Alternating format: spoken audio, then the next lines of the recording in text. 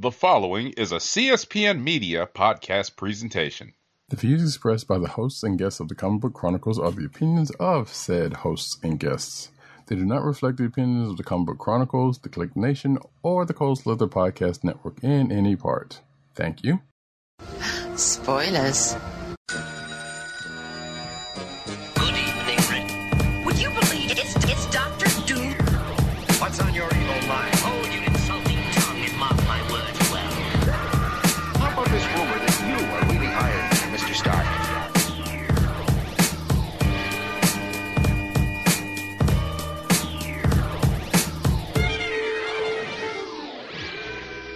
Hello and welcome to another episode of Comic Book Chronicles.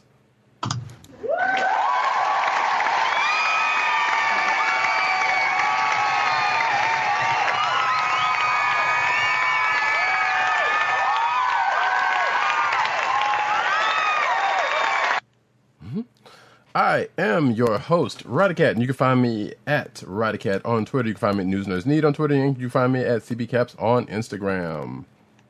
South Carolina with Columbia down the way.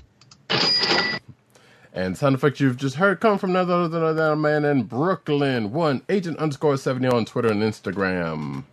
What's up, everybody? Bear in mind, I am also keeping tabs on the NFL draft, which is happening as we speak. So, just forgive me if I'm a little slow on the uptake tonight, but, hang in there, football fans. Representing BK to the fullest. Indeed. So all of the the miscellaneous comments that you might hear Agent 70 say under his breath. Right. Exclamations, right. They might be exclamations, they might be expletives. Mm-hmm. Yeah, has little to do with the show, but the draft this time. It's sports' fault. It's always sports most times. But tonight, we got a nice little show for you tonight. But before we get into it, I want to say that you can find this here program on the Cold Slither Podcast Network. That's CSPN.us. Do it today. You can also find this podcast on your podcast virtual place of choice, whether it be Google Play, Apple iTunes, aka Apple Podcasts, Spotify, or the Cold Slither Podcast Network's SoundCloud page. All right, I forgot I got a little toy corner to do.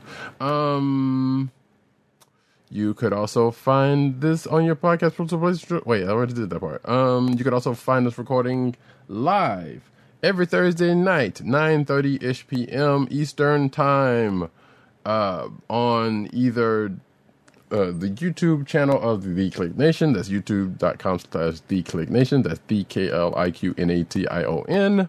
Or twitch.tv/Comic Book Chronicles, all one word. So yeah, folks. Yeah. Tonight, we are going to start off with, no surprise, the finale of Falcon and Winter Soldier. I kind of almost wanted to call it by the name they call it at the end, but I don't want to do that for spoiler reasons. Well, we'll get to that, but Yeah, exactly. We are neck deep in spoilers, even though this is the recap of the finale of this particular season. It is the finale of this second MCU series on Disney Plus. So as we're wont to do, I'm going to ring the spoiler bell. As Rodicat mentioned, we are about to dive neck deep into spoilers in 3, 2, 1. Yeah. Wait, does this have... Oh, here we go. So the name of this episode is called One World, One People, which is, if you've been watching the show, has been a phrase that has been spoken by the Flag Smashers. That's their I guess motto or whatever you want to call it. But it's a catchphrase. Yeah, pretty much. But we pretty much start where we ended the last episode, in that the Global Reparation Council is meeting and also that the Flag Smashers are pretty much invading to stop the vote. In a nice Hail Hydra, nice relative. But anyway, in a Hail Hydra type move, apparently they had a couple of people on the inside, and things kind of just start off with not necessarily literal smoke and mirrors, but a little subterfuge, because they throw a smoke bomb in, have everybody go out, and to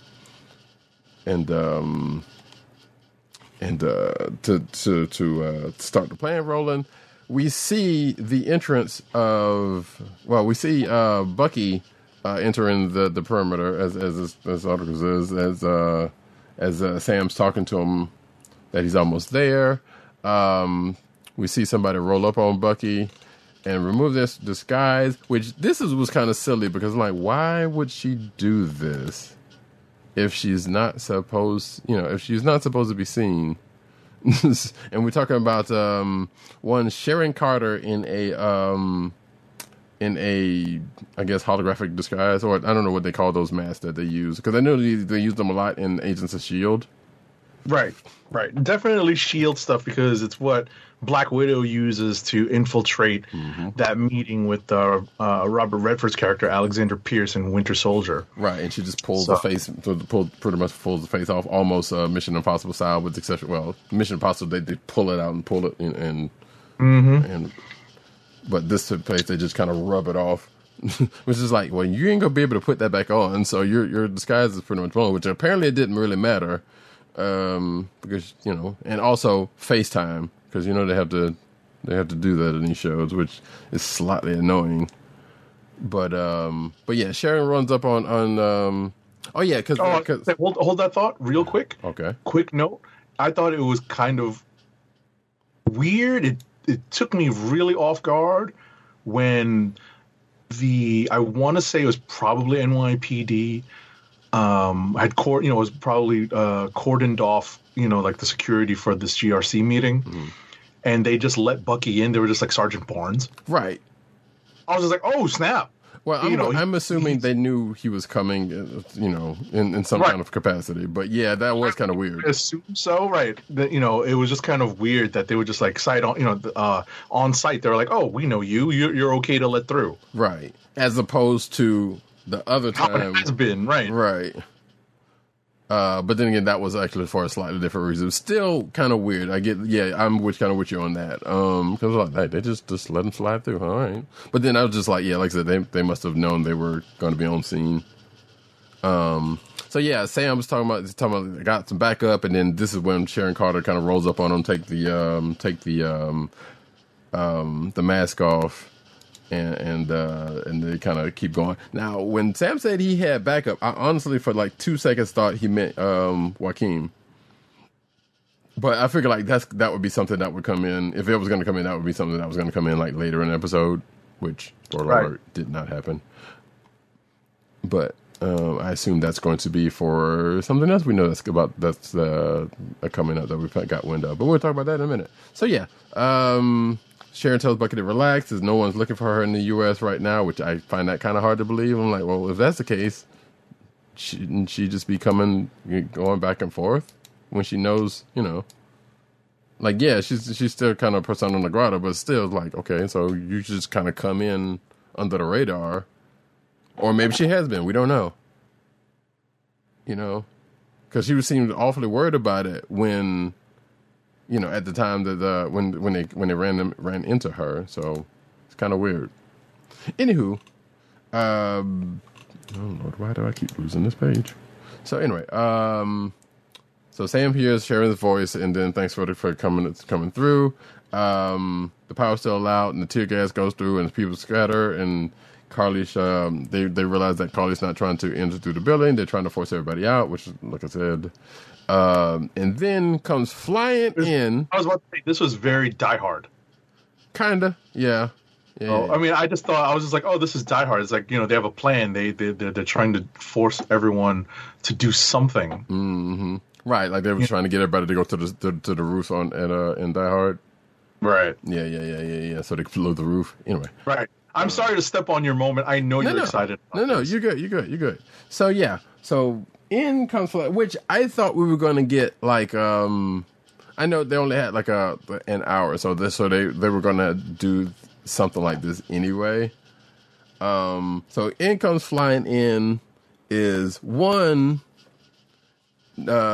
Captain America, aka Sam Wilson, flying in with his comic accurate, fairly comic accurate costume through a window. Well, first he throws the shield through the window, and then and it bounces off of somebody. He catches his eye as he comes through, and we see him just kind of land. I'm like, all right, they did good by the suit.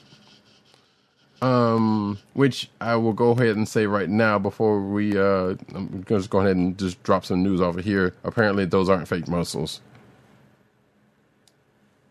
So we can just skip that part of it in the news section. That's just lame. Why on earth would they be fake muscles? Because at the end of the day, we know that he's been working. He's worked out since he was Falcon, right? But also they've used fake muscles for some of the costumes before, for other costumes before. So it's not outside the realm of possibilities that they could have done it, right?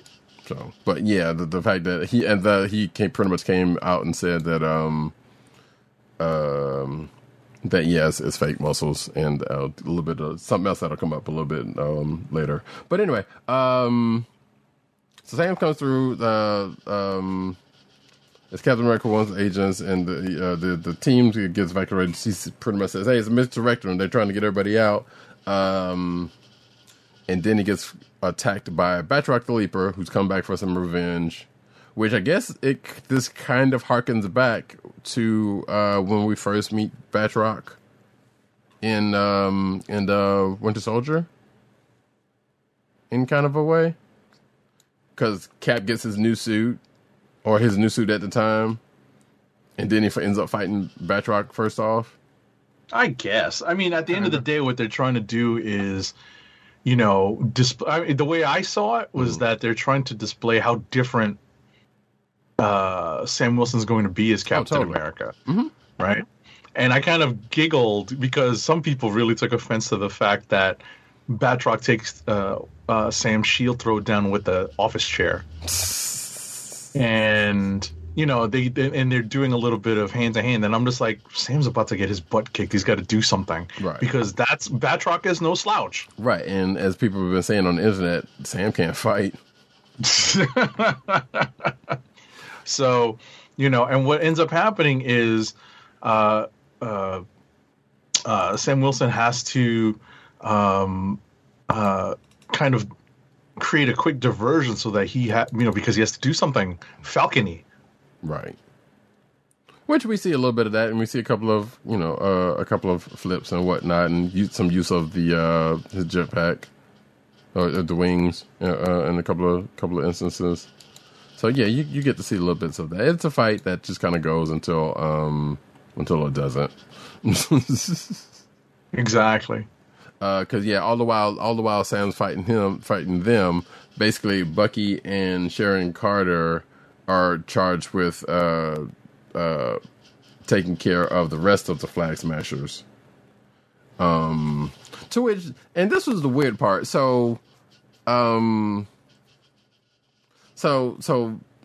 they pretty much get their assignments. Bucky goes to do this one thing. Sherry goes to do another thing. He sees a Flag Smasher, goes to chase it, and then this other just random woman who obviously is a supporter, just like, "Hey, you got a phone call." So basically the Flag Smashers knew where they were.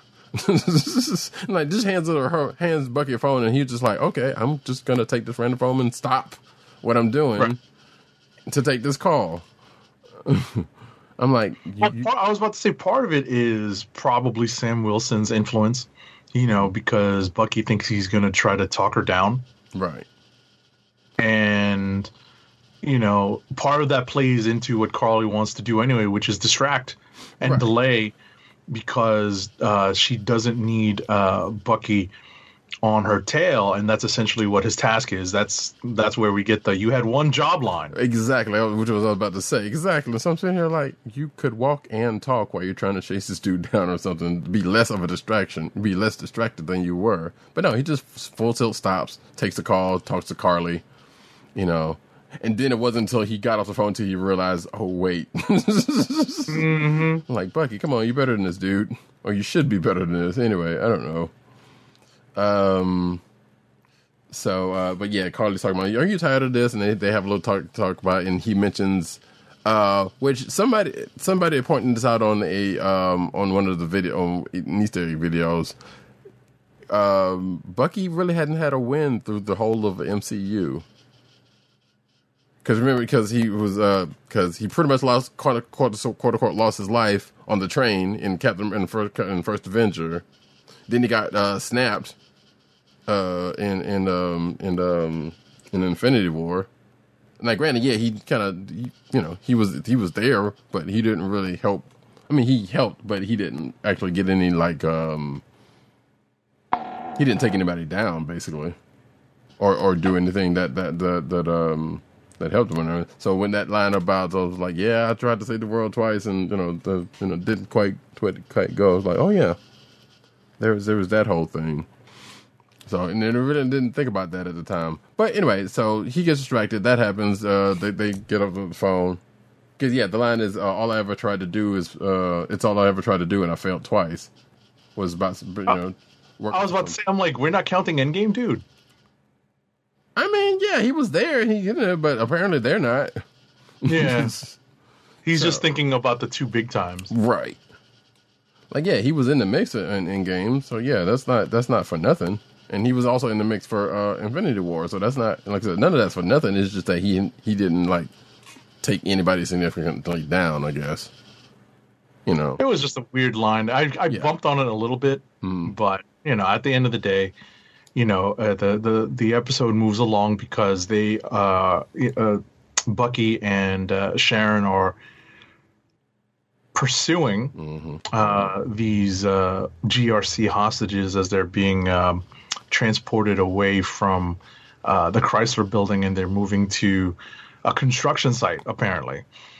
And that was the site that Carly has apparently chosen to do the deed, as it were, and create a bunch of martyrs or a bunch of sacrifices for their cause. Right. So Sharon managed to take down one of the flag smashers while Bucky was distracted. But like I said, Agent 70 just said, folks get away on the chopper, which means that Sam needs to go because neither one of the rest of them are flyers.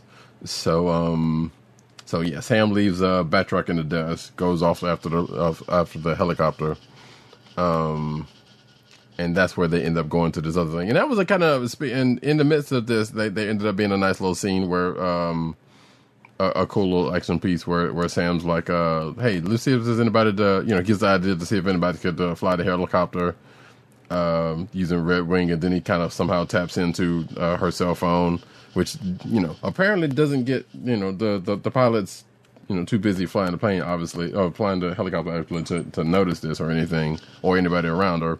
So they get this hand to kind of take care of that, and they do, and she gets the helicopter to take that down. So that gets up heaven, and then like Agent 7 said, they get to this construction site. So you got one truck that's rescued. Let's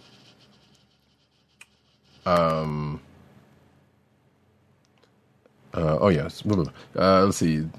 Carly sets on the last truck. She pins the accelerator and bails on it. So she basically used that, as a thing, because I think Bucky ends up catching up with her, and they were like, use that as a distraction because they need somebody to save, or it needs to save. John Walker comes in, tries to join into the fight with Carly and them, but then, like I said, this is when this other distraction comes up, and John Walker chooses to save the other truck, or try to save the other truck, which he doesn't do, which is slightly surprising, but at the same time, like, okay, I get what ended up happens. But you would think they would have been like, okay, could all of them have not helped out in that at some point? But it is what it is. I mean, I know they were like in different places at the time when the last truck was kind of coming to where. So there was this last truck that got pretty much was on top of this construction site some kind of way, and was used as a distraction and was about to get toppled off of off the ledge. And that's when John Walker tries to save it. He doesn't necessarily do it, so it keeps going down a little bit more. And then Sam arrives and pretty much pushes, with the help of two extra jets that he's got, pushes it back up, and everybody applauses. And one person was like, "Yeah, that's Black Falcon right there," and the other dude next to him was like, "No, that's Captain America right there. That's America's ass." They didn't say that, but last part. So Carly's like, like you bought into the Sergeant Straps bit, huh? It's like then they're talking and fighting, and some gas grenades get dropped, which was from Batroc, who creates a smoke screen so that Carly and them could get away. And then Sam, Bucky, and John Walker all go into the I'm assuming it's the sewers or some underground tunnel, and they split up against Batroc and the rest of the Flag Smashers, which leads into somehow, like, and I kind of felt like this was going to happen. Sharon ends up being the one to find Carly first somehow, just like Zemo did a couple of episodes back. And I'm sitting here like, how did she do that? And how did Zemo do that in the first place? Like, they couldn't have known these places that well. Maybe they do. I don't know. Or maybe they did the same thing that Bucky ended up doing in a little while. But excuse me. So Carly and Sharon talk. Apparently, we come to find out that Sharon Carter is the power broker, much to people's dismay on the internet. I was hoping for 50 Cent Curtis, the actual Curtis Jackson. Same. That he would show up, but, I was disappointed. And I'll just go ahead and put this right here. There's also, starting off, apparently there was a meme coming up from this about she's a Skrull, which is supposedly the new Mephisto. I'm saying like, no, I mean, I'll get, like once we kind of wrap the yeah, I know, but I'll get to some of our, at least some of my quibbles with this. Yeah, we can wrap back around to it, but I'll just mention it here real quick. So they start talking and Batroc comes in and is like, oh, so you're the power broker, so which means Batroc knows that Sharon is a power broker, and he's like, well, I'm gonna tell. But you're gonna give me more of a cut, which ends up pretty much ends up who shot him? So one of them shot him. I think it was Sharon Carter. Yeah, because that part doesn't necessarily get clear, because there was a little bit happening on that part. Mm-hmm. Well, because they all had guns pointed at each other, right? Because Carly had a gun. Right, Carly had a gun. Sharon had a gun. I think Batroc was the only one who didn't. Or maybe he did. I don't remember. I think he might have, but at the end of the day, there was at least two guns that we could see pointed in different directions, so it's hard to tell. Right. So, and then Sam comes around the corner after that and sees Batroc dead. Sharon's on the ground because Sharon also got shot in the midst of this. And Carly's standing over her with a gun. Sam tries to talk her down again. They get into a fight, which leads Sharon ending up shooting Carly. And then Sam goes to Carly. She bleeds out in a kind of an emotional moment. Really? Kinda. I mean, I didn't think so, but go on. I mean, a little bit, because for Sam especially, because he didn't want her to, because you could kind of tell it was like he didn't want her to die. He didn't want it to happen. He was trying to save her, so I guess he's taking that as a failing because he didn't. But Mm-hmm. No, I with that part. Yeah. So, but yeah, Bucky and John Walker get basically lead the rest of the Flag Smashers to a spot using the app that apparently Bucky had on his phone that Carly gave him, or a phone that Carly gave him, the Flag Smashers app, which I'm sitting here thinking like, wait, why didn't they use that in the first place for a couple other things in the last couple of episodes? But or maybe they did, we don't know. So the police I'll get you 10. It's because the actual Flag Smasher app that the public gets isn't the same as the Insider Flag Smasher app. That's probably true. You're right. You're probably right. So yeah, he must have picked it off of. Oh yeah, right, because it was still the same phone that he had from earlier. That's what I suspected, right? Yeah. What I suspected is that he used the more official app or the higher level app. Maybe. You know, the one with more access to pull something like that off. I don't know. Yeah, maybe. So regardless, yeah. So they pretty much wrap up the rest of those flag slashes with the help of the police. To which I'm thinking, I wonder how they bound them. Like, were they prepared for the fact that these were super soldiers, or not? You know, because at the end of I was about to say at the they have some experience now with superpowered beings because they have created something like the Raft. True. So yeah, you can assume that. Yeah. All right, we have to kind of presume, not necessarily assume, but presume that like the bigger police departments have superpowered restraints.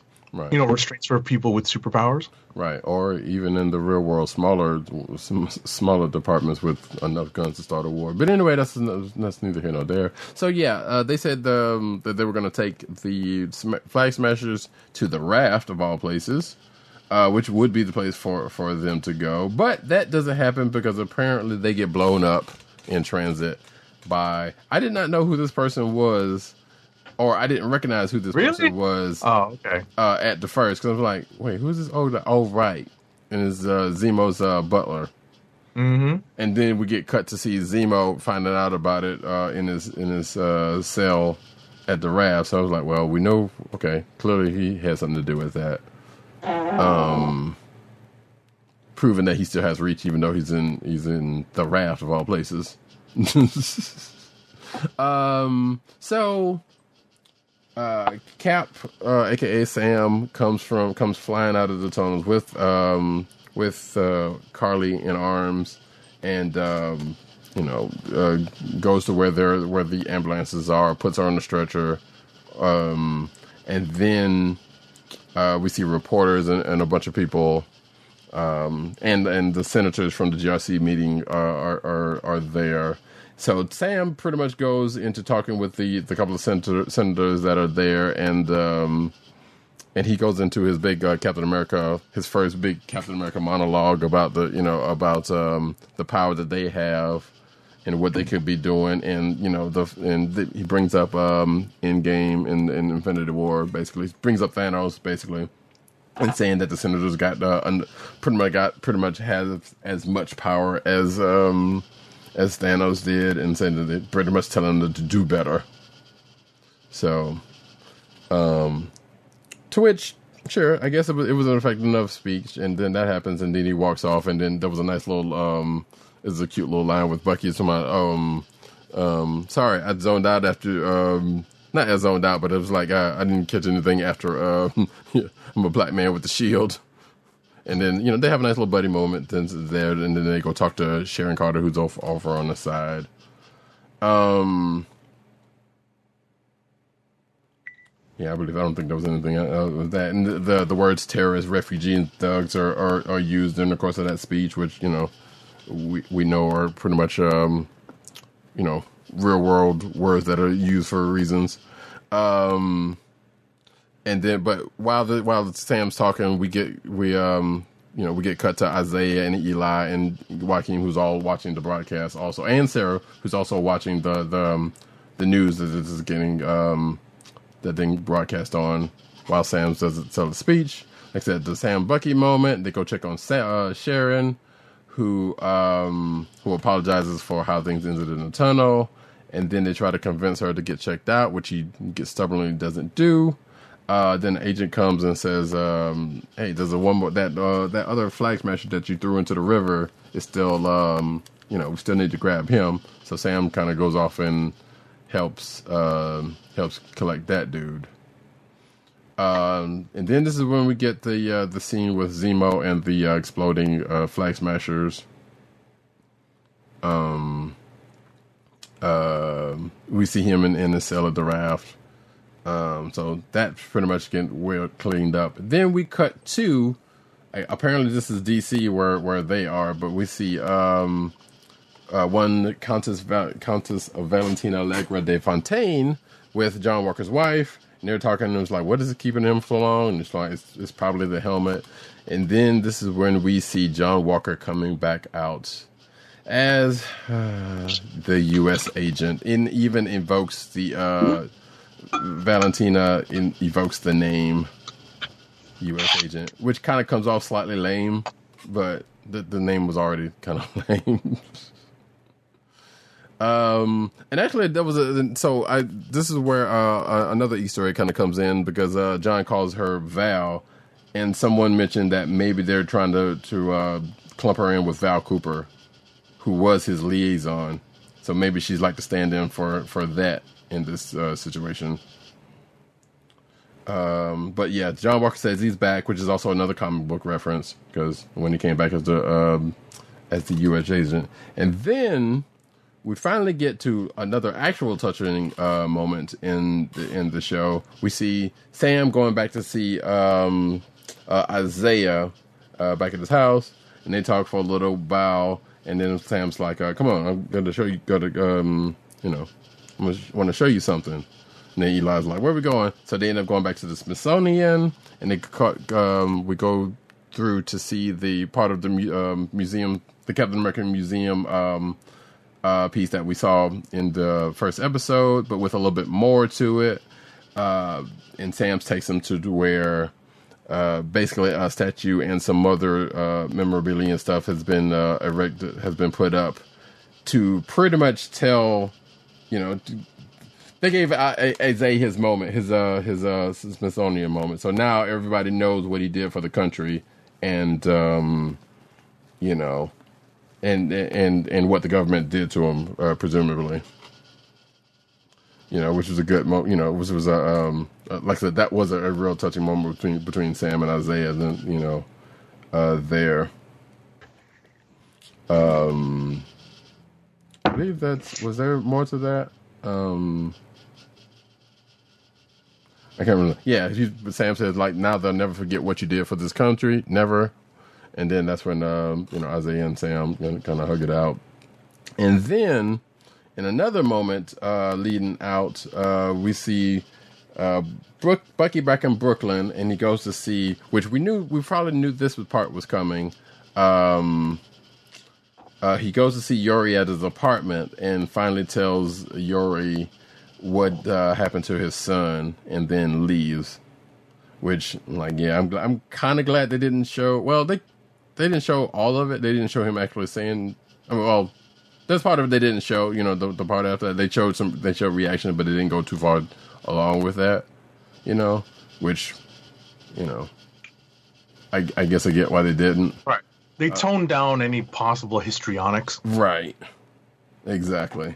So, like I said, Bucky leaves, and then we see Dr. Rayner from the first couple of episodes in her office and finds a package. I don't know how Bucky broke into her office, but He's a soldier. Yeah, that's true.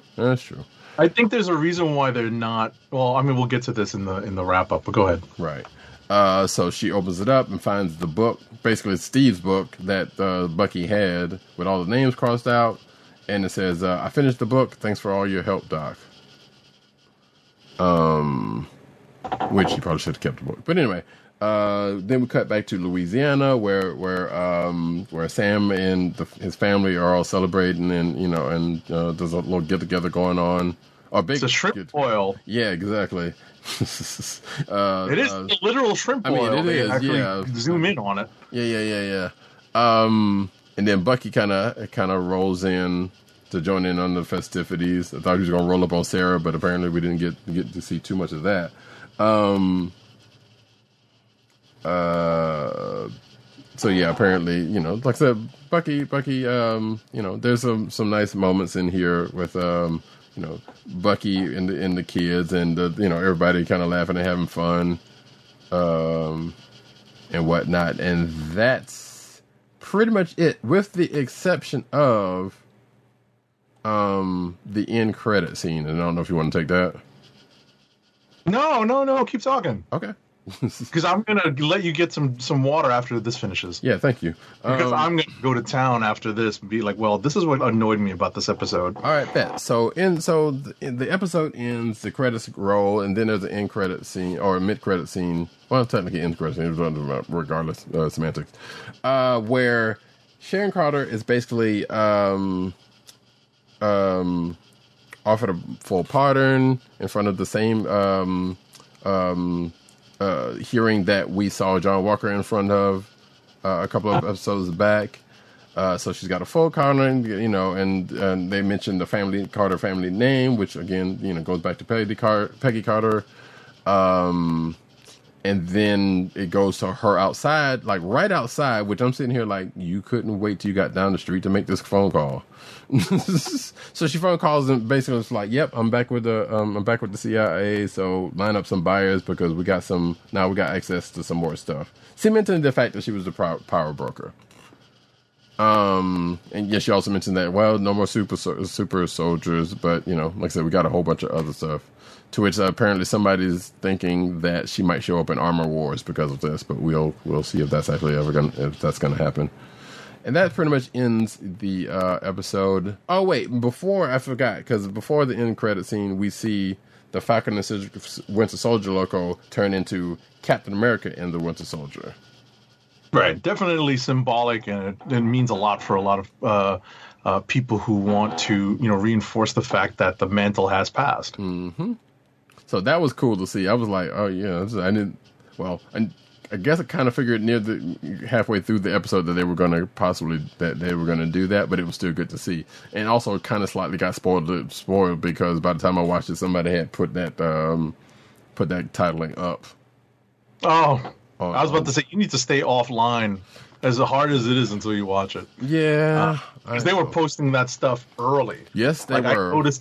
I noticed it when I initially made my first social media check-in at around 10:30. Right. In the morning. I watched the episode earlier in the morning, and I was like, wow, that's really quick. Right. You know, like, why are y'all... considering that the vast majority of people don't carve out breakfast time to watch it, at least on the East Coast. And even when that's all, which is like probably a day later, I was like, that's still too soon. What are you idiots doing? Like, why are you doing this? A lot of that stuff was going up as early as like 10 in the morning, or even 9 in the morning, and then because I think I saw like a timestamp that it was like 9-ish Eastern time, and I was like, wow, that's really quick.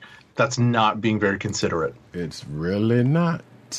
So, all right. So I'll let Roddy Cat take a few breaths and drink some water to re-wet the whistle. I'm going to go into some of the things that I liked and definitely some of the things I did not like about this episode. Overall, I was very much okay with this series and with the way this last episode tied up some loose ends and some plot threads, but definitely left some plot threads dangling for future resolution.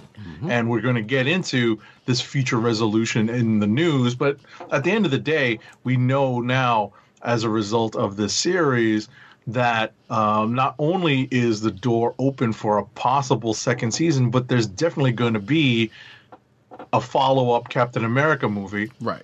We don't have a title for it yet, but it's definitely a fourth Captain America movie, but with Sam Wilson as Captain America. Right. And yeah, so we can strike that out of the news section also. Cause we can kind of talk about that stuff so we can kind of not have to worry about it in the news section. Right. So ultimately, when it comes to how they resolved some of the storylines in this, I'm going to kind of go in reverse order.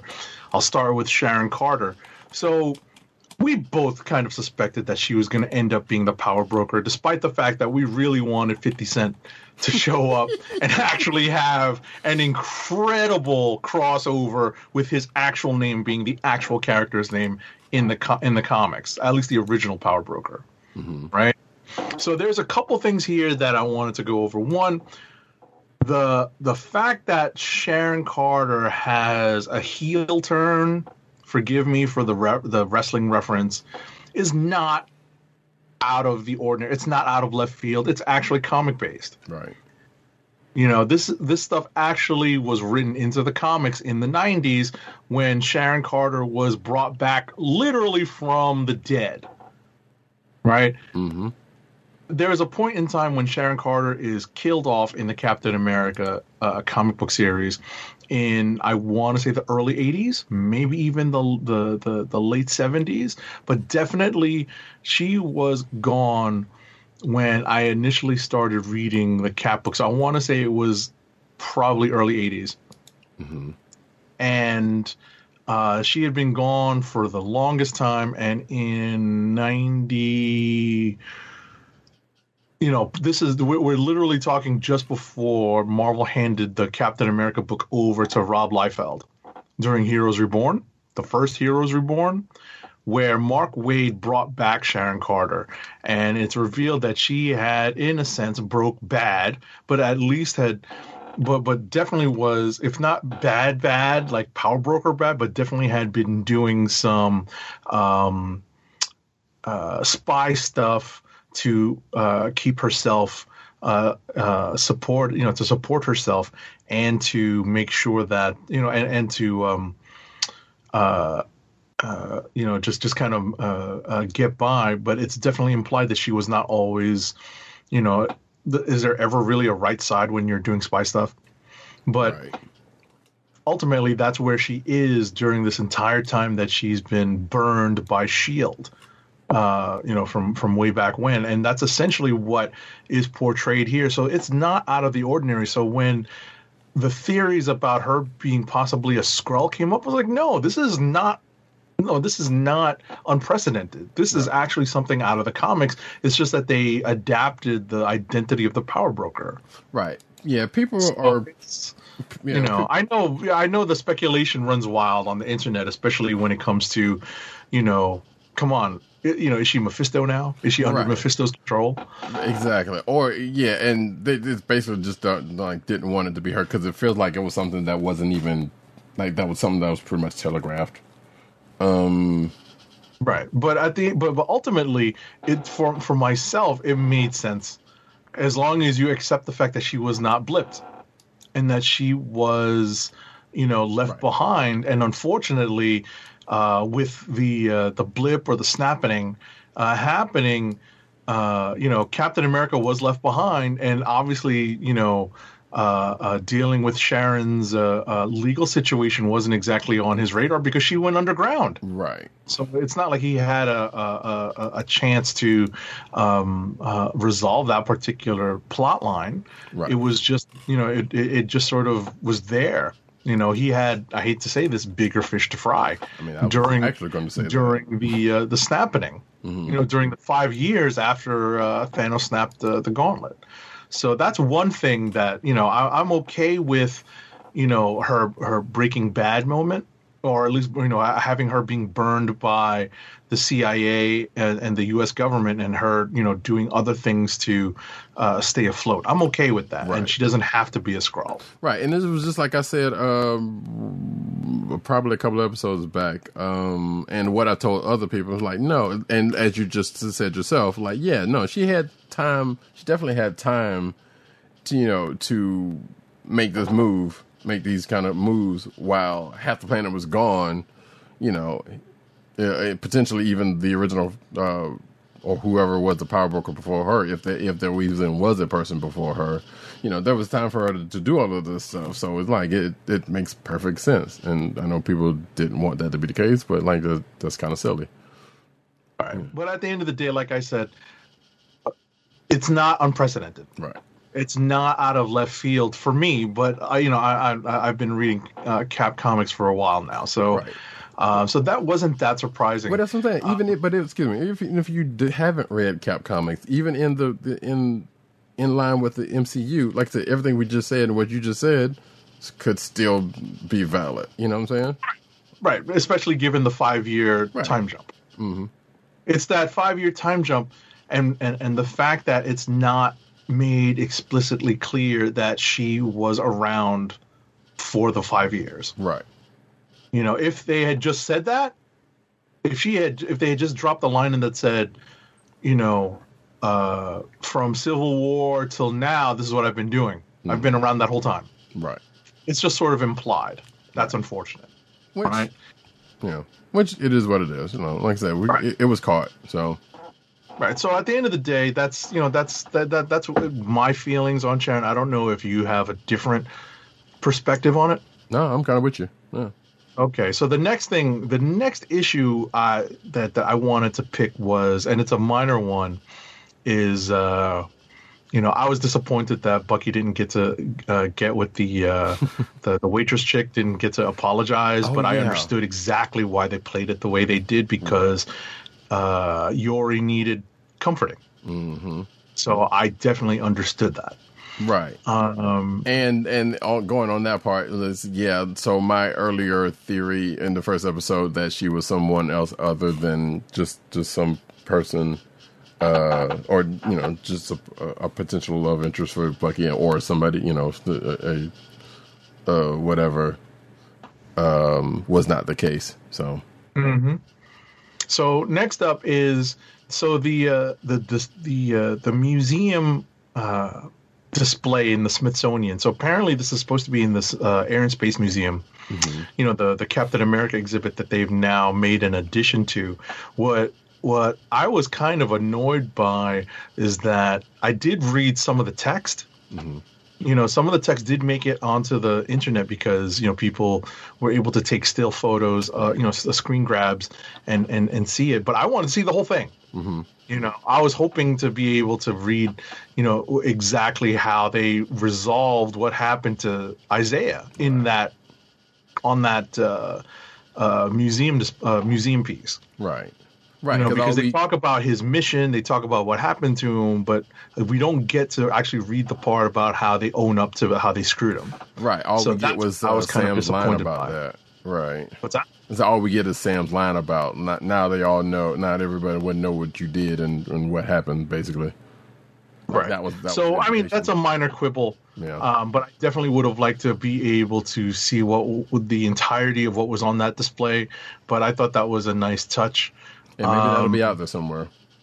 I'm sorry? I said, and maybe that'll be out there somewhere. Right. I'm hoping so. Because it definitely looked like they went to the trouble of having something engraved, mm-hmm. Something put onto what looked like a stone tablet, Mm-hmm. So I hope that is published somewhere in its entirety. My next quibble was John Walker.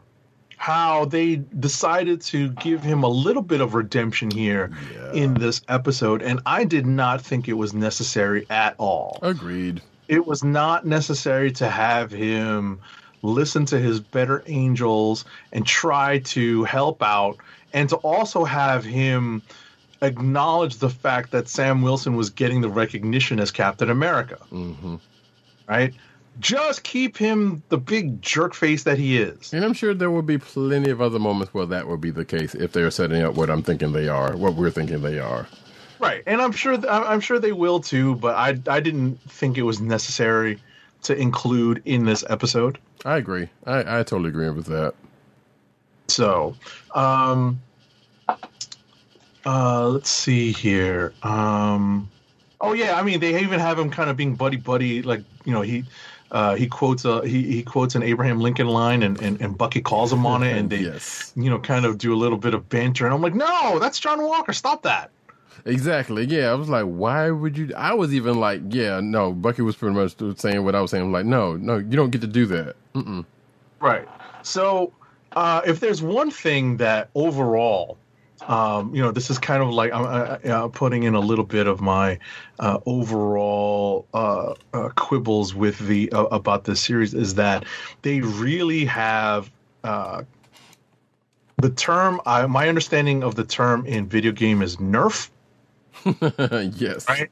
Okay. But they've really neutered the Winter Soldier in this series. Obviously, it's Disney Plus. It's not a movie. They're not trying to do R-rated. He's not the Punisher. He's it's not like it's supposed to be somewhat teen to kid friendly, right? And I understand that, but he's just going in there with his arm and his super soldier version of the serum, his Russian version of the super soldier serum pumping through his veins. I don't know if it's the actual, Erskine serum or not. Yeah, right. I don't know. Right. But ultimately, that's what he goes into combat with, and I guess it's supposed to be emblematic of him trying to emulate Steve Rogers. But give him some more knives, give him some more guns, have him be more deadly. I know he's not supposed to hurt people; it's part of his therapy. But he could wound him. What's that? But he could, shoot him in the kneecap or something. Shoot him in the pinky toe. But at the end of the day, it just felt like they were really toning down his deadliness. Right. And I was unhappy about that. I don't know how you felt about it, but I definitely felt like they really toned his combat levels or his combat power. Like, he's definitely not, this is a shout out to Dragon Ball, where his key's not like, or his chi's not exactly ranking at a high attack power or attack level. Right. I mean, and to be fair, they were dealing with a bunch of super soldiers, so pretty much on par, you might as well say, with each other. I mean, the only thing he has a leg up on is his arm. But, like I said, not a little knife work, they teased it. They teased it the entire show, like where he's flipping a knife here and there. Right. They did it when, whatchamacallit, I forget who they were fighting before the Dora came. Were they other Flag Smashers? I think they were Flag Smashers. Yeah, yes, because they had caught up with Carly before that. Yeah. So that was really the only time you get to see Bucky even hold any sort of weapon. Right. Like I said, it was just I was disappointed by that. Let's see. Oh, and the last thing before I wrap up my little semi-mini rant is I know there was a couple of articles that wonder exactly what the composition of the Falcon's costume and wings yes is. And we can get into that. And these are my assumptions. I know that there are articles that we have in the news about this. These are my assumptions. When I first went into watching this, I assumed that the wings were vibranium or some sort of vibranium alloy. Right. Because that's the whole point of them coming from Wakanda. Right. Yeah, I just assumed because that was just my assumption, right? Right. And it was a pretty decent. Yeah, it was a pretty decent assumption because of that case that came from Wakanda. Like, yeah, those were totally vibranium wings. So exactly. So that helps Sam out by taking away one of the big weaknesses that he had, which is having the wings break. It happened in this series already once, and it also happened when he fought Bucky in Winter Soldier, where Bucky, snagged the wings with a cable or whatever, and he yanked them right out of the backpack that he had during that big, climactic helicarrier fight at the end of Winter Soldier. Right. So that takes away that particular weakness, which is great. Or it lessens it, because, vibranium can still be... Well, I mean, yeah, you have to be pretty, at least here in the MCU, you have to be pretty powerful to be able to do something serious to Thanos level. Vibranium. Right. Thanos level, if you would. Exactly.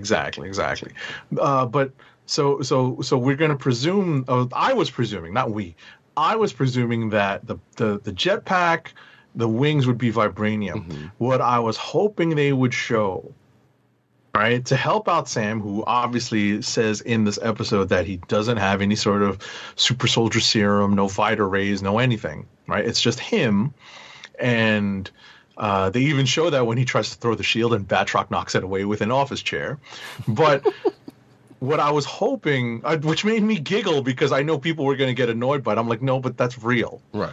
That just seems real to me. Right. What I was hoping that they would show is someone taking a pot shot at Sam and having the bullet bounce off his vibranium mesh costume. Right, because we still don't know whether that is right. I was honestly hoping that would be part of this very generous gift that the Wakandans have given to Sam Wilson, which is an actual vibranium suit. Right, but you know what? Having Sam, which we didn't necessarily, we kind of walked over, but in chasing down that foreign helicopter, you know, he did actually save a person, himself and a person, from getting mashed by the helicopter as it was careening across the bridge with his wings. So that's no slouch, you know. And that's when we knew for a fact that was like, yeah, which we already knew, like that's got to be vibranium, because there's no way in the world just no regular wings are just going to take the brunt of or just, you know, the helicopter is just going to bounce off of those wings like that. Right. I mean, it had already been established that the stark improvements to the wings had made them more bulletproof and more resilient, because he's able to stab some Thanos minions with the wings in Endgame, right? But and obviously, you know, in Civil War he's deflecting bullets with the wings and whatnot, right? I was kind of halfway. I was about to say, I was kind of halfway showing they were going to do this. So in I can't remember if it was Earth Mightiest Heroes or Avengers Assemble, the cartoon. The wings can shoot out like vibranium winglets or whatever the case may, or, you know, feathers or whatever the case may be. Archangel? Yeah, basically. So I was kind of hoping, like, are we going to get a moment like that? And we didn't get that. Okay, hold on. I'm reacting to the 20th pick of the NFL draft, and the Giants have taken a wide receiver. Why are you taking a wide receiver at 20? What the hell is wrong with you, Dave Gettleman? That was a great trade to get a bunch of picks, but now you're taking a wide receiver. What the hell are you doing? And while he was doing that, we'll wrap back around to what you mentioned about the suit. So yeah. Exactly. You had something to add about the suit. So yeah, I'm showing right now. If you're watching the video version, I am showing one of the couple of articles about the suit, and wrapping back around when saying that Anthony Mackie says that the Captain America suit doesn't have fake muscles. We kind of talked about that already, and that he's been working out. So, you know, when he was on Colbert, he mentioned this, and Colbert is apparently holding a Marvel figure of the Cap suit. But also, it's the Diamond Select figure. I saw the episode. Oh, okay, nice. But also, he also confirms apparently that the wings are made of vibranium, which we just talked about in that same interview. So, I like he says that 100% the best vibranium CGI can buy. Nah. So that was cute. But yeah, you can watch that. You can watch that interview from on the Colbert Report. No, it's not the Colbert Report. You're right. It's the Late Show with Stephen Colbert. You're right. Going by his old joint. Exactly. But also, I guess in to kind of wrap this up a little bit, there's a couple of more things that's in the news about this. So after the episode, before the episode, I should say, Disney Plus drops Falcon and Winter Soldier watch list for the season finale, which, if anybody still hasn't watched it by now, I guess you can take advantage of. I do know some people who are doing like MCU catch-ups before watching this. Mm-hmm. So, and it's the obvious ones. Both of the Captain America movies, all three of the Captain America movies: Age of Ultron, Black Panther, and Infinity War. So, not surprised. Oh wait, and they even they even have it in a notebook type fashion, like into the Steve and Bucky's notebook. But yeah, you can see the Twitter the Twitter note here. And they even go into that. So they say Infinity War Endgame, and then that Marvel Legends Falcon, then the Winter Soldier. Wait, I didn't know they did those Marvel Studios Legends for anybody outside of Bucky and Falcon, because apparently Sharon and Zemo, I think. Right. Apparently it says here's Zemo and Sharon, so I have to go back and look at those, even though I already kind of know, Right. Yeah, I was about to say those aren't necessarily meant for people like us. Right. But do you have in the news that they are doing another assembled special, but this time for Bucky and for Falcon and the Winter Soldier. I do not have that actually, but I think that news actually came out today. So tomorrow, ladies and gentlemen, the end of April, I'm going to see if I can get a link to Roddycat, but they're definitely going to put out a making of Falcon and the Winter Soldier documentary, similar to the making of WandaVision, and they're going to put that out and make an assembled documentary, which is probably going to be standard that out practice. Tomorrow. Right. Which is probably going to be standard practice for these shows. Right. But so let's see.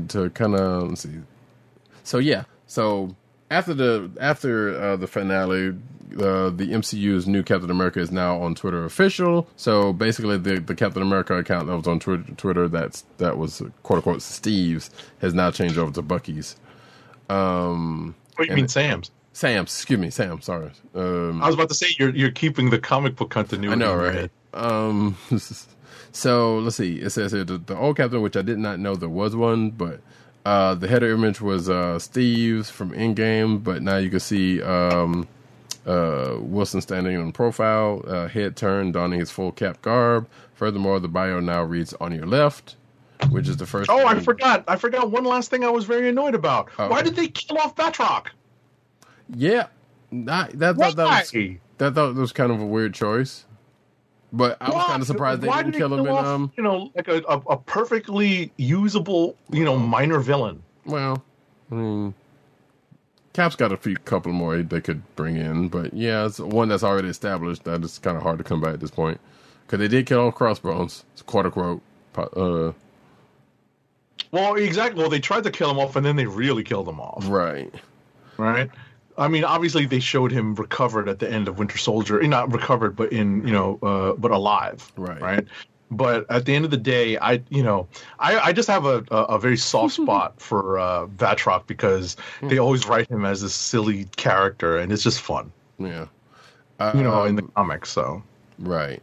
So yeah, like I said, he's the Twitter profile says "on your left" as opposed to what it was reading before. It says "I'm just a kid from Brooklyn." And the last thing, as we have stated earlier, Marvel is potentially, well, I guess we can say more than potentially. I think it's all but confirmed that Marvel is developing a new Captain America movie. So it's going to be Captain America 4, and it's going to be starring obviously Sam as the Captain. Right. Captain America. Do you have in the news that it's going to be Spellman and somebody else working on the script? Yes. Good. So yeah, according to the Deadline, a fourth Captain America movie is in development from Falcon and Winter Soldier showrunner Malcolm Spellman. The report notes that Mackie's run as Captain America will be separate from another upcoming Marvel film in which Chris Evans is slated to reprise his role as Steve Rogers. Details are slim at the moment, but it seems Evans' return to the MCU won't be the focal point in another franchise, but as a likely cameo a la Robert Downey Jr. in Spider-Man and Homecoming. If you're watching the video, you definitely should sometimes, but also if you're playing along in the home game, whether you're watching or listening to this audio version, you could definitely go to the show notes, which should be on the page. But you can also read the article that's in the clickbait section about the Falcon and Winter Soldier star, explaining why the Flag Smashers, aren't villains, which is not Aaron Cullen, but someone else is talking about this. But also an old article from 2014 in where Anthony Mackie doesn't think he'll ever play Captain America. Also, I could have sworn I thought I remembered an article where he said he didn't even want to do it, but that either may or may not have been scrubbed from the internet if that was a thing, which I almost certainly believe it was because I remember seeing it. But like I said, it's been all but expunged from the internet. So there you go. Regardless how we've come so far, if that's not how it started and where we are now, which it has been a thing that's been on Twitter, I don't know what is. So you have anything else to say before we move on? About this? Like I said, it was good. Definitely had some quibbles that that bothered me going forward. But I thought they did a good job overall of, and I've said this on previous episodes as we were reviewing the series, they adapted what happened in the comics to make it much more believable that Sam Wilson would take up the mantle and how he would grow into it and become a different Captain America. Right. Much more so than when it was done in the comics. And, comics unfortunately has a tendency to go, back to the status quo. It's obviously the illusion of change. So, I really applaud, Malcolm Spellman and the writers for adapting the source material and really, reinforcing Sam Wilson's story so that it would be even more than believable, but just a good story that shows the character's growth. Mm-hmm. And that's really where I applaud them. They really did show how Sam would progress from one point of view to thinking, all right, this that he's ready to do it, and he's always going to be a different Captain America. Right. Yeah. Indeed. So that being said, we have no more Marvel stuff until Loki happens in June. Oh yeah, MCU stuff. Right? Yeah, MCU stuff. Well, no, we have I was about to say we have that MODOK series on Hulu. Wait, when does that start? Isn't that May though? May. Yeah, I'm not watching it, but why not? It's gonna be silly. It is. I want to watch it, but I don't have Hulu, and I'm not paying for Hulu. Oh, well, there's other ways. We all know that. Yeah, that's true. But in any event, moving on, we're going to get to our comics reviews this week. And we're going to start off with Silk #2, right? That is correct. Written by Maureen Gu, art by the always cool Takeshi Miyazawa, colors by Ian Herring, and letters by VC's Ariana Maher. The issue picks up essentially right where we left off last issue, with Silk looking into these gangland, at least as it is nowadays, right? Sure. These gang killings in Queens. And the first thing we get is a text exchange between Cindy Moon and one Peter Benjamin Parker. Mm-hmm. And it's it's very funny because we all know what tension lies between the two of them. Yes. Because of Silk's origin and all that other stuff that has come up between them. So we know that there's always going to be some sort of tension between the two of them. But we get Cindy in her new job as an investigative reporter for Threats and Menaces, and she is doing something that, to me, has always been a very Peter Parker story, where instead of being the reporter, he's the photographer attached to the reporter, and he has to step in as Spidey very quickly, right, because bad stuff is happening. So I got a kick out of seeing this version of the story go down. And what we get is Cindy and another reporter investigating a lead, and it turns out that there is, believe it or not, a demon cat that she has to contend with that is working to I don't have a cat pun, which is something that they employ a lot of in this issue, but they're looking to thin out the herd of gangs, as it were, in Queens, right? And that's essentially where that's essentially what we run into here. And the demon cat, does get the better of Cindy, and she has to and she has to lick a few wounds while the demon cat gets away. But she does get some licks off herself, and does drive him away. Even though the cat demon kind of got her a couple of times. Right, it gets the best of her, at least in this exchange. Right. So going back to the Peter Parker bit, like I'm sitting here like, what what weird galaxy thing that he was talking about? Because it couldn't be King of Black, because I was assuming that's over with, or maybe it was, but I don't know. But it's like some weird galaxy thing. But we also know what's going on in his book, which also has to do with, in some small part, having to do with gangs. But in the whole of New York, because all of the rival gangs are kind of come together, which is kind of weird to see that, like, yeah, this other little gang thing in Queens going on when. Well, I was about to say that's not necessarily the gangs. Well, I guess they are, because it's like the crime bosses, like the minor crime bosses. Yeah, I get it. Yeah. So that whole thing, and then so that's pretty much what we're getting going into the rest of it. So what I thought was like, that's kind of weird to bring up, but I get it. But yeah, apparently part of speaking of Silk's backstory, there's a part of that when she was talking to her brother. Like, wait, when did she find that out? Apparently, because you were saying something about her mom with an alternate dimension or something, or was she talking about like Earth 65, when she is gone?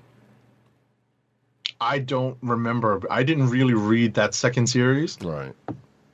I'm trying to collect it. I could just go read it on Marvel Unlimited, I guess.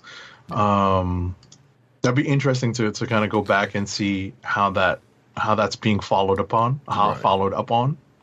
Right. So, and I've already said that, yeah, I kind of need to, because like I said, I do know the where she originally came from, which is Original Sin and going up into Spider-Verse and that kind of stuff. But still, like, yeah. Right. I read the first limited series, but not much. I read the beginning of the second one, and then dropped it. Right. And I know that's where they resolved some of her family stuff. Gotcha. So I remember they cut the first one off because of Secret Wars, and they left it where she was trying to figure out what happened to her family when she was locked away by Ezekiel, but that was left unresolved, at least in my mind. Sure. So I need to go back and read that second series more, finish the second series. That is. Gotcha. So apparently, because of her dealings with Jonah in the last issue, she's become the Threats and Menaces guardian angel of some sorts. But Jonah gets the idea, is like, no, we'll go the Angirl one way, but also have Silk in on it. Which at this time, Cindy was already hurt from her dealing with the cat demon thing, so she has to go and mediate with the gangs to try to get them to kind of come together so they could battle this other threat that's against them as opposed to each other. And that kind of goes, as her brother says, swimmingly, with a very nice page by Takemizawa of her at a bathhouse and her trying to deal with almost Family Circus style, dealing with all the various interactions that she has to deal with the naked men's in the bathhouse, which is kind of funny. But outside of that, we get her dealing with that, but then cut to her in her civilian life going to see her therapist, and this is where I knew it was like, okay, this is clearly something's going on here, because she gets to her therapist. Her therapist is no longer there, who's on some indefinite leave. There's a new therapist that apparently Cindy's a little sweet on, or immediately sweet on. But she talks to them and says a whole lot more than she probably should have before a first meeting with this person. And we come to find out that... Well, she talks about the journalism. She talks about it from the journalism point of view, but not from the Silk point of view. Right, because apparently her old therapist knew about all of that, but she still says a whole lot. Right, and then there's a big but, and guess what? There's a twist. Yes, of course, because like I said, you kind of see it coming, but... Oh, I was about to say, are you going to spoil it? I'll ring the spoiler bell. Yeah. All right, spoiler bell, 3, 2, 1. This new therapist has ties to the person that she's going after. In fact, the person that she's going after put this therapist family member in this position. So apparently she knows more about Silk than previously known. Right. by the way she could set this up. So, and I guess we'll see what end that will be going forward. But yeah, I was like, as soon as I thought this dude was, I was like, wait, new therapist? They're like, nah, something's up with this dude, and sure enough, and that was the case going into the end of this book. But it was otherwise, it's a mini series, so it has to move things along quicker. Is it a mini series? I thought it was ongoing. No, it's a mini series. Oh, well darn. I think it's like a 5-issue series or a 6-issue series. Mm-hmm. Well, I'm pretty sure. Well, that sucks, but I guess it is what it is. But yeah, still enjoying it so far, and we'll see how this all shakes out in the coming subsequent issues, whether it's ongoing or not. That being the case, we can move on unless you got something else to say about this. No. It was good. It was enjoyable. It's always a lot of fun to see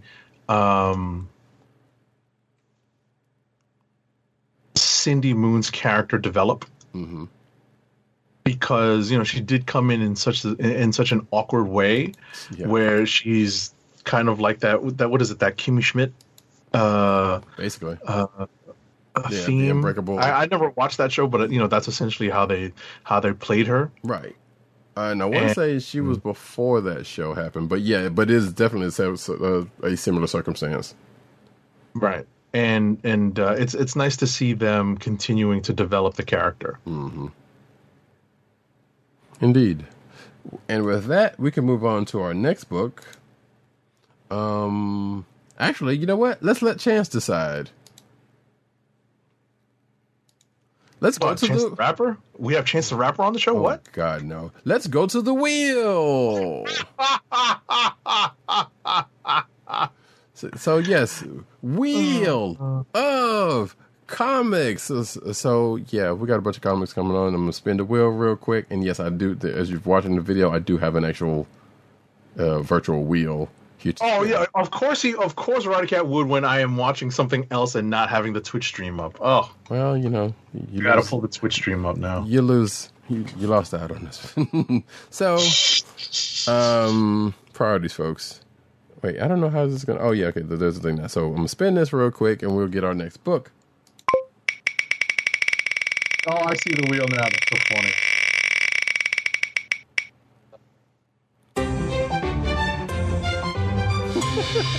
So, Agent 70, tell us about Berserker number 2.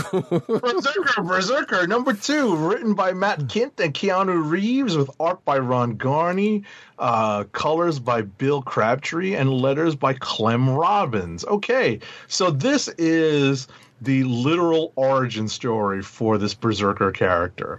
And we go all the way back. It has hints of... there's a little bit of a hint of what's that DC character's name? He's not an alien, right? Where that's immortal. Lobo? No. Who am I thinking of? The guy. He's like a Justice League villain. From DC. He's a caveman, and he's been around since caveman times. Vandal Savage. Yes, Vandal Savage. Thank you. Mm-hmm. We joke about how our DC knowledge is one of our blind spots, right? Yeah, but you're right about that, because even when we talked about the first issue, or even before the first issue, like that, he does absolutely look like Vandal Savage.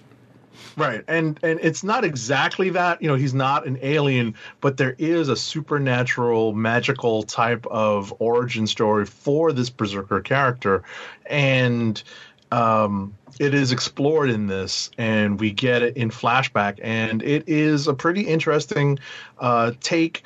The art is really, what sells this particular flashback sequence. Ron Garney's doing a good job being distanced from the pages of Marvel and or DC. There's a little bit more opportunity for implied nudity here. Mm-hmm. So Ron Garney does have a chance to take advantage of that. And it's a pretty important issue for anyone who is reading this to to understand where this character is coming from. We were introduced to the character's essential capabilities in the first issue. This issue is really the origin. So if you are interested in this at all, you should definitely read this book. Mm-hmm. And once again, my love for you is like Berserker. Shout out to Clerks.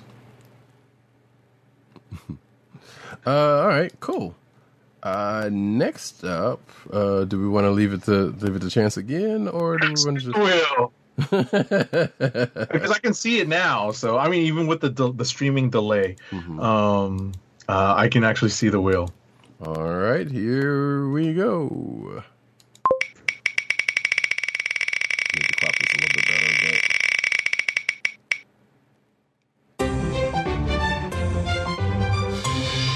Beta Ray Bill, number 2. I'm typing into the chat. Wheel of Morality, turn, turn, turn.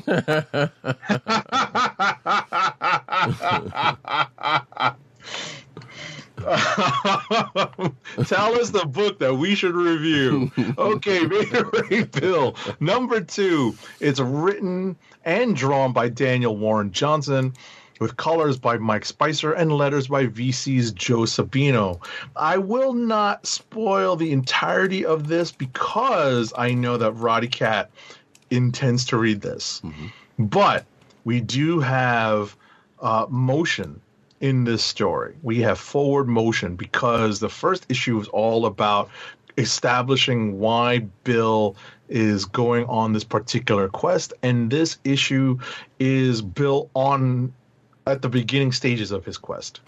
Right? We know that his quest involves trying to recover the ability to change into his essentially humanoid guise, as opposed to being the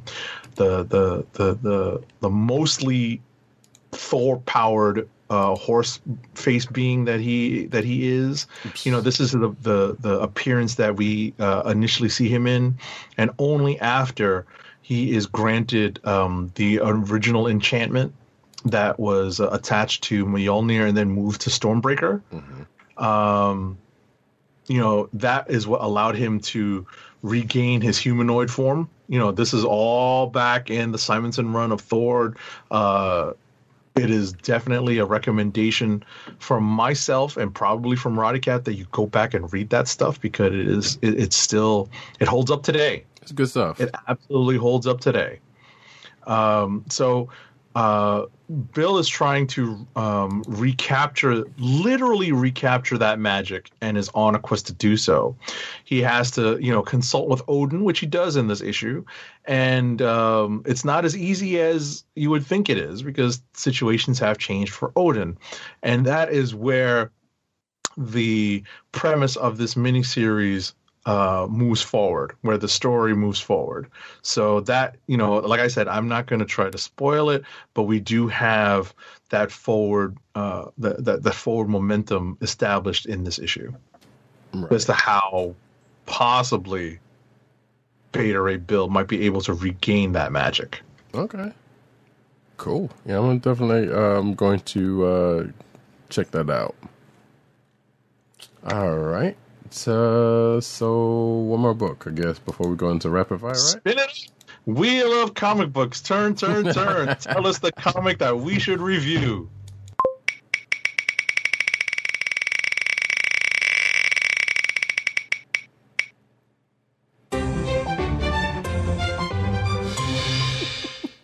Oh, this is so silly. X-Men Legends number 3. I have got to crop this a little bit better, but yeah. Did you read this? No, I didn't get a chance to.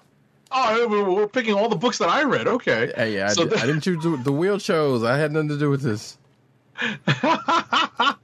All right. So this issue is written by, and I love being able to say this. I honestly love being able to say this. This issue is written by Louise Simonson. The art for this issue is by Walter Simonson. The colors are by Laura Martin, and the letters, if it's a Simonson book, the letters are done by John Workman. Oh, and nice. This issue, what was that? So, oh, nice. So this issue is, as is the premise for all of these X-Men Legends books, is an effort to provide these creators who originally worked on these X-Men books to put in stories that, I guess, fill in some gaps that are, that might be acknowledged and were, kind of glossed over in the storytelling. In this case, this story takes place before X Factor number 43. This is before the Judgment War. This is after Inferno, but before the Judgment War, where the ship goes rocketing into space because the Celestials called it. So if you remember that part. Vaguely. I was not reading X Factor that closely. I was only reading the crossover stuff. I was. But I did. What's that? I said I was up until a point. Right. Yeah. So did you make it past Inferno? I think so.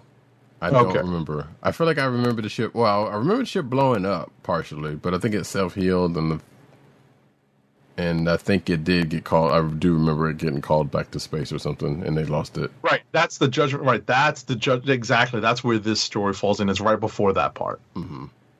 Right. And so this essentially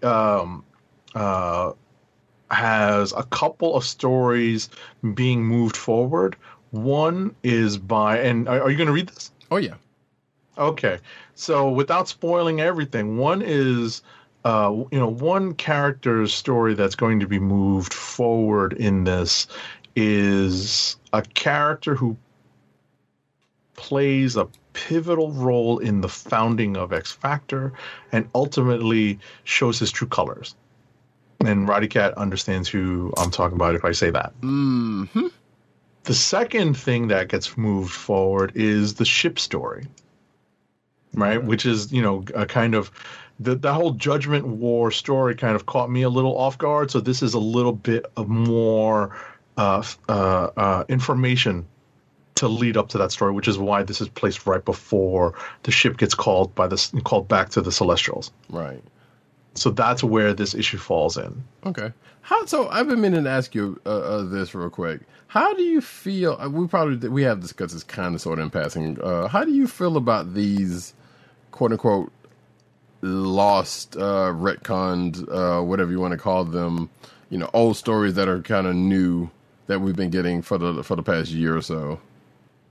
That's kind of filling in blanks or here and there or stuff that some would argue we may or may not need it. It's kind of like Untold Tales of Spider-Man, right?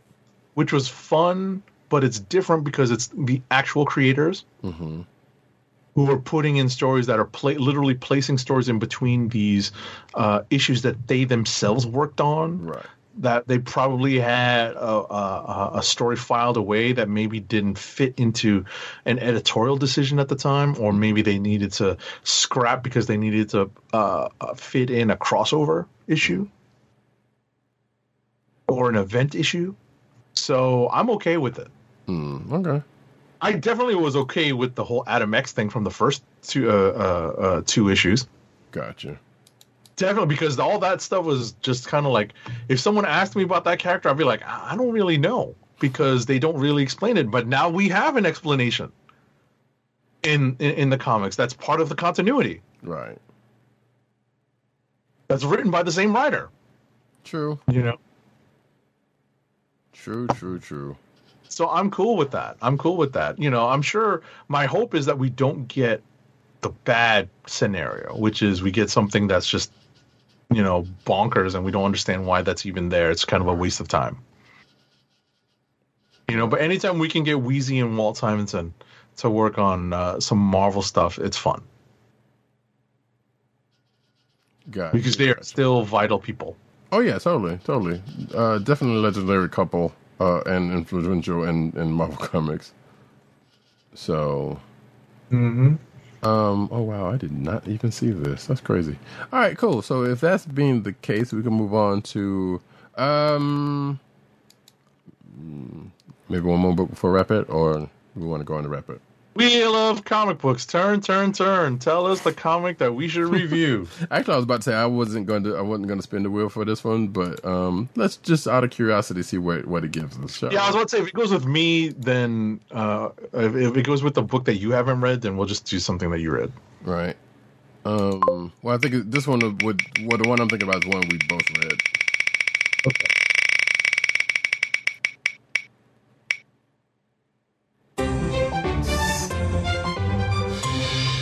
Okay, Bitterroot. No, we're going to do that for rapid fire. So, I'm calling an audible on that one. I love comic books. Turn. I'm typing that into the chat, folks. Yeah, we may have a little bit more fun with the wheel on later episodes. We're not saying it's going to be an always thing, but I saw that and was like, let me mess with this a little bit.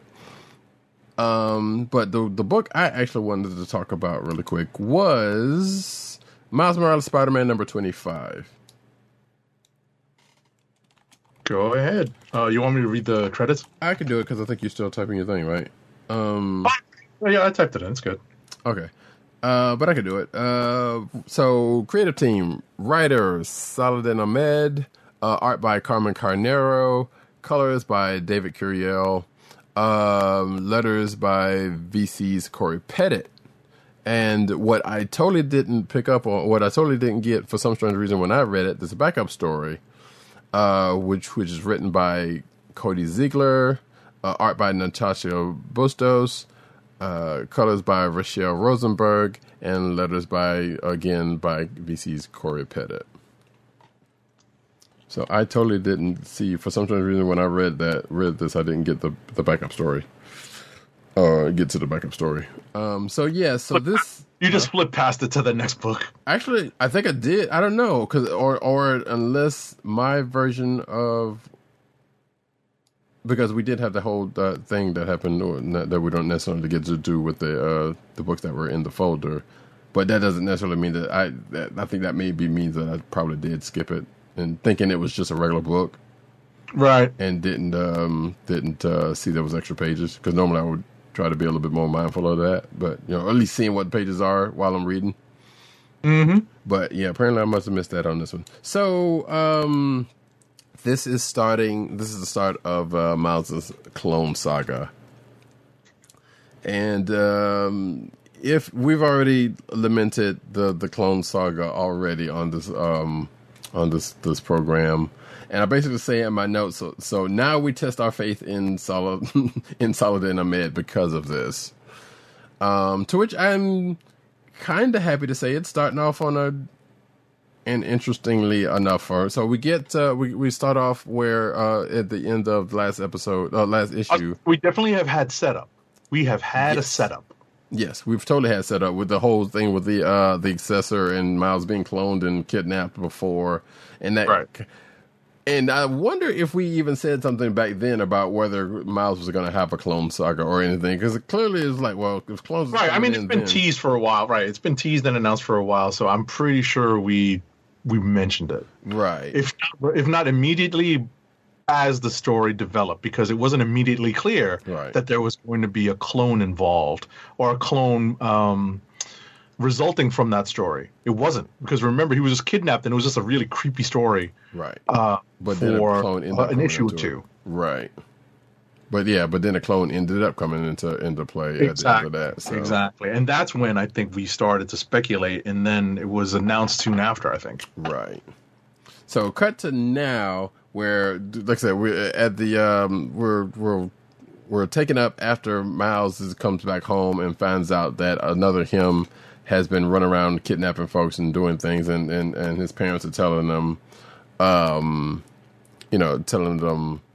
or worried because they thought it might, whether it was him or not. So he's back home. They're talking. Ganke comes in with something important he has to say, and I was like, because I saw a preview shot of this of a panel that shows up in here, and I'm sitting here like, wait, what is that about?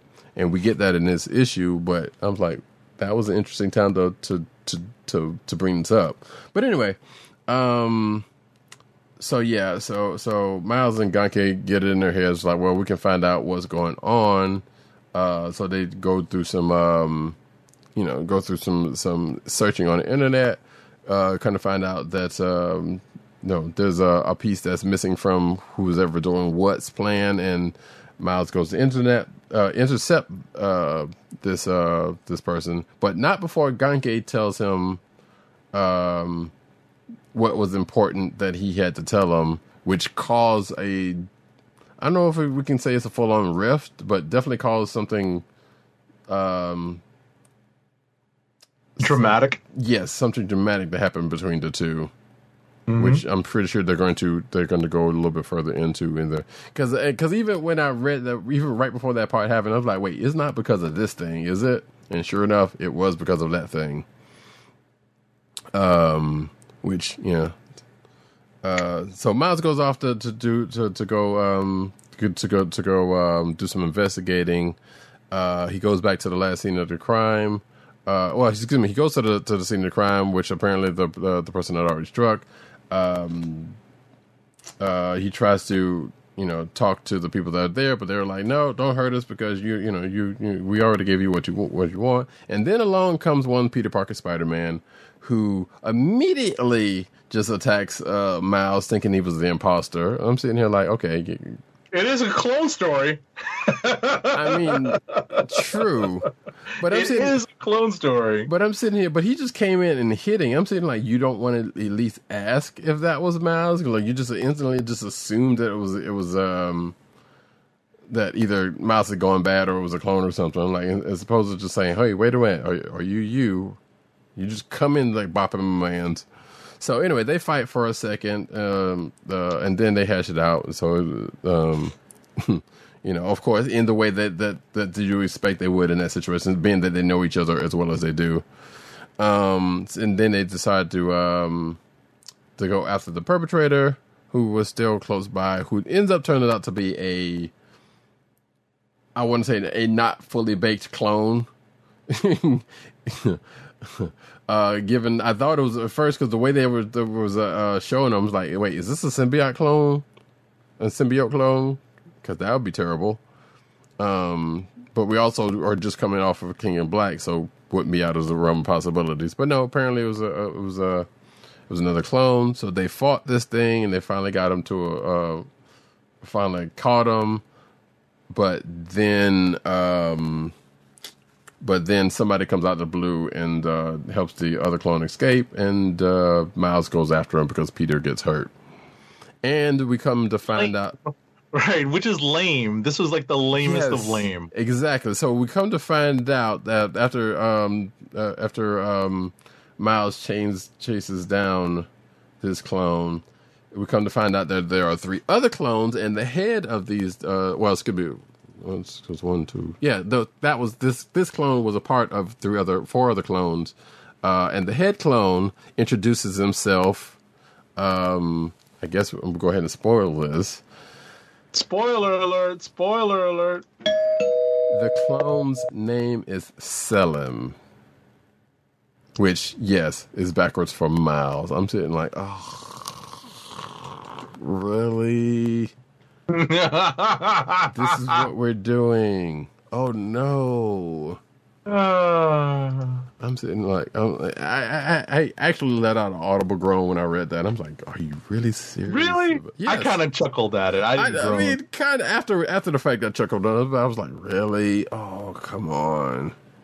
I thought it was funny. You know what's funny is that 2 pages before that we have.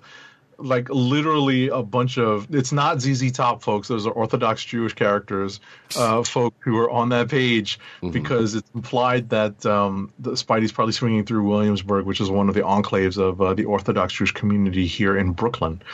But I kind of chuckled at that, and then part of me is just like, all right, we all know that Peter can catch up very quickly, right? Once he gets his breath, right. Once he's recovered, he can catch up very quickly. But I was like, really, you're gonna leave him back there to run after this guy? That makes sense. It's part of the story. They have to get to this reveal.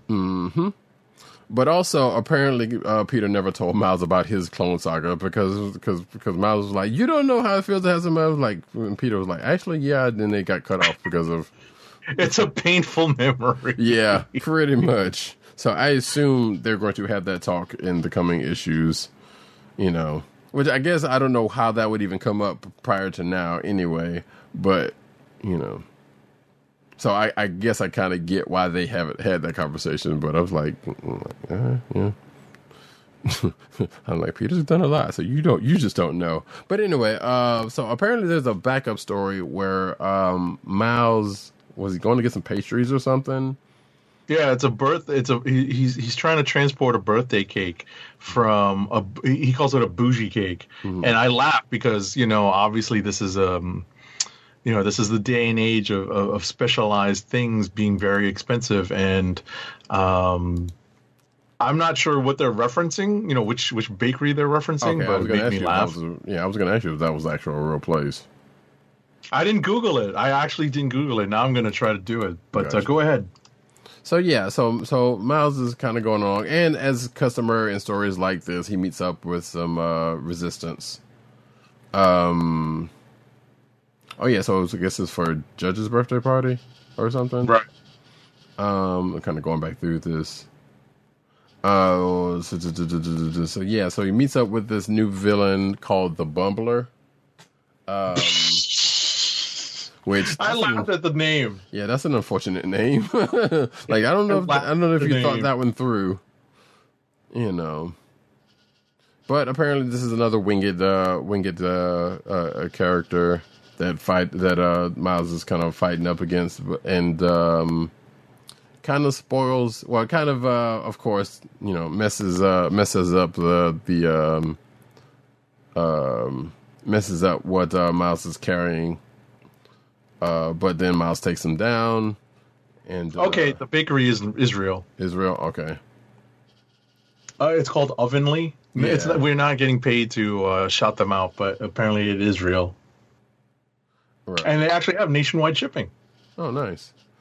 So yeah, but apparently, so because of the fact that the fight during the course of the fight that Miles's original cake got messed up. Apparently, he had this bad guy do something for him, and the bad guy took Miles's bag, which is weird, and licks the bag for some strange reason. I'm like, okay, this is a fun. I ordered this on DoorDash because I'm here in Brooklyn. That's cool. Oh, nice. So yeah, so that was a cute story from what I glanced through, and I guess it all's well and kind of sort of ends well. So I'm assuming we're going to see this character again at some point. But we don't know. But like I said, clearly this backup story was here for some reason. Because I don't think, yes, it's 25th issue, but I don't think it was like a legacy special. A legacy issue for Miles, or a legacy. Yeah, because it's 265 legacy. So I think they just decided to put a backup story into this thing. But it was cute. It was, like I said, it was all right from what I just skimmed through it. You got something else on this one, on this issue? No. I mean, I'm literally going through the Ovenly menu right now. He switched from sports ball to cakes, folks. Yeah, because all of a sudden I got hungry. Yeah, I know. I'm kind of hungry myself, but that's beside the point. So we're gonna try to That's fun. rush this along just a bit. So we're gonna go into rapid fire. Alrighty, spinning it up. I really need to get oh, you know what? I literally just got a copy of Predator because I realized I actually didn't own a copy. Oh, wow! So I gotta I gotta go through some of those scenes and see if there's anything. Because remember they called it. They had a name for the minigun that Jesse the Body Ventura's character is carrying. So I'm trying to figure if there's something I can pull from there. But I'm spinning up our minigun.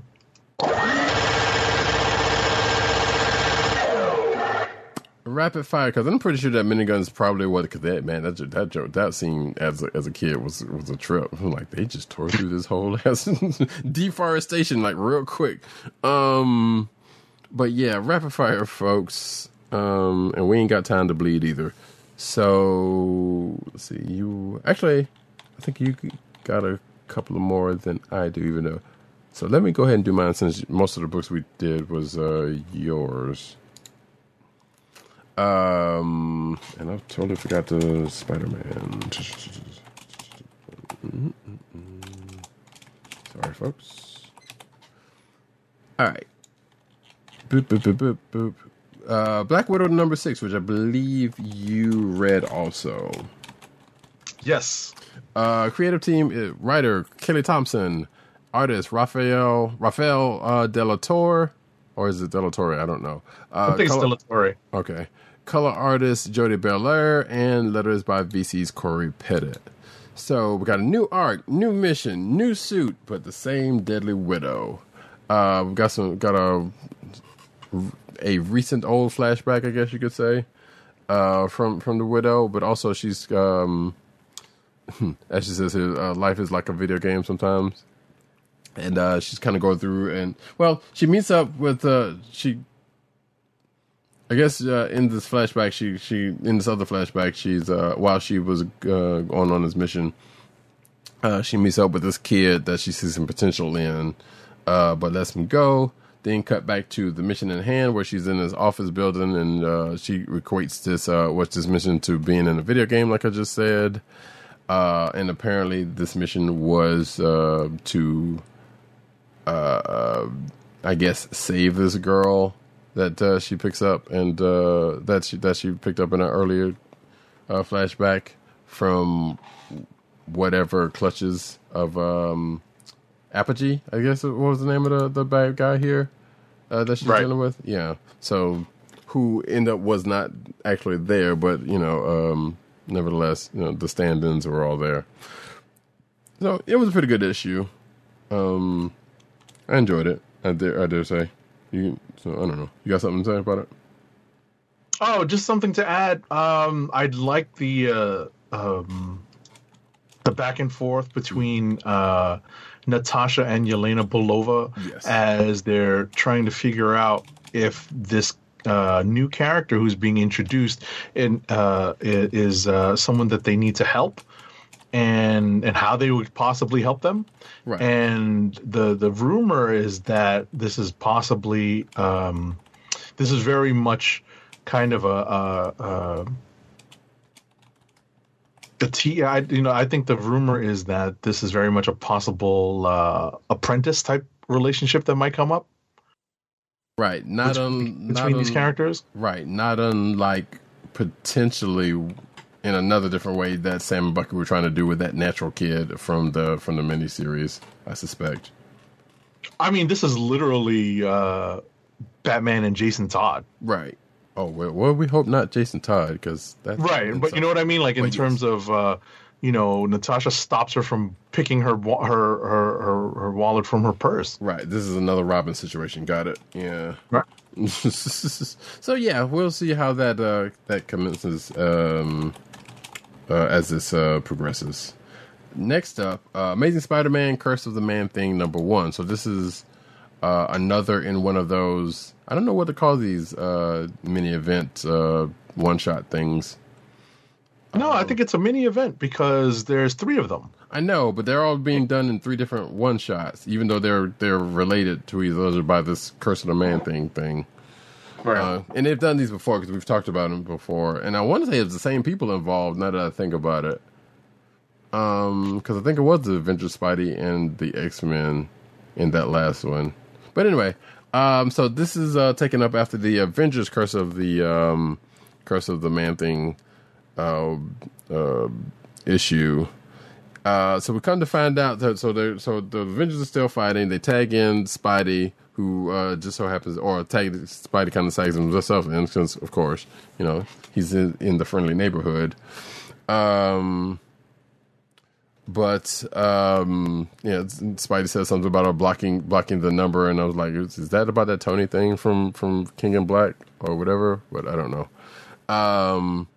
Meanwhile, Harrower and Horticulture are having a little civil war because they still kind of, they have different ways of wanting to do things. And Harrower was like, nope, my ways I'm doing things, because she was the one who kind of was the catalyst for all this in the first place. And they're having their little civil war, which gets dealt with temporarily. And then we cut back to the whole Ted Silas was not the one who made the formula that turned him into Man-Thing. Spoiler alert, apparently Curt Connors had some help in this. So Curt Connors ends up getting involved. And I'm sitting here thinking, wait, have the Lizard and Man-Thing never actually met? That sounds kind of weird. I was going to say, that's not out of the realm of possibility, because the Man-Thing generally hangs out in Florida. Yeah, but the Man-Thing has shown up somewhere elsewhere, as in the who knows? Maybe Curt Connors was in Florida for something now. But I don't know. But I don't know. It just seemed kind of weird to me that they've never met before. I don't know why. Especially now that we know they knew each other before. Professionally. Right. They knew each other professionally before any respective transformations. Right. And apparently Ted Silas didn't, but it makes sense because he's been the Man-Thing all this time. So, but his transformation was before, as this is laying out, was before Curt Connors. So, long story short though, Spidey ends up helping. Curt Connors kind of sort of helps, but not really. And I guess Ted ends up, I don't know if you were planning on reading this in the first place, so I might be giving away too much of this. No, I skimmed it. Oh, okay. So Ted's kind of got back in control of Man-Thing to a certain point, and this is which ends up leading into the next, and I think final part of this Curse of the Man-Thing thing, when he basically summons the X-Men in case in point Magic, because I don't know, he was doing the Summoning Circle. And they was talking about a deal with the devil, so I'm thinking, well, maybe it's Mephisto? Because, Mephisto's been popping up here and there. It's not outside the realm of possibilities. That's the thing they're trying to say. Right. Maybe still is. But no, Magic shows up, and now the next one is going to involve the X-Men to wrap this all up. Which, I say in my notes, should have been involved with this in the first place, given that this is given that's technically an offshoot of an X-Men villain is responsible for this whole thing. So they should have been involved in the first place. But, this is how these things tend to go. Next up, New Mutant 17. Did you read this? I tried. It was a little on the dense side. Huh. I was running out of time. Interesting. Gotcha. Yeah. Written by Vidyalaya, art by Rod Reyes, and letters by VC's Travis Lanham. So, part of this seems like they're trying to. Are you going to go back and read it? Yeah. Okay. So basically, I don't know. So I have an idea of what's happening. So you can go ahead and spoil it, because I'm like I said, when I said dense, it's just that I just saw lots of wordy balloons, and I saw them on a quest in Otherworld, and I was like, all right, so we'll get to that in a second. Right. It starts off when the Shadow King's talking to Rain, which she seems not to be fazed at the fact that he's on Krakoa, first of all, and the fact that he just happened to be there rolling up on her. So he kind of talks to her for a little bit and gets her in on, I'm going to still assume is a scheme that he's trying to that he's working out with the kids that he's already been dealing with. Because he kind of makes himself off like, nah, we're here on for Krakoa and we're supposed to be helping each other and this and another. So he's trying to appeal to her better nature. But I'm still thinking he's still up to something, because it's the Shadow King. Why wouldn't he be? Even in the current state of Krakoa. Cut from that to, as Agent 70 said, Danny and Shion, that's how you pronounce her name, which I've always called her Shan. Not totally right, not totally wrong, but still, Shion are in Otherworld trying to find this other mutant, and they end up on a side quest, which they end up resolving and getting back to the main quest. And the main quest wants to get to basically has adventures of his own, so they kind of leave him to his own devices in Otherworld. but also is probably going to get called back to other worlds because of a favor they owe Roma, who I still say looks very different from the Excalibur days, but it is what it is on that.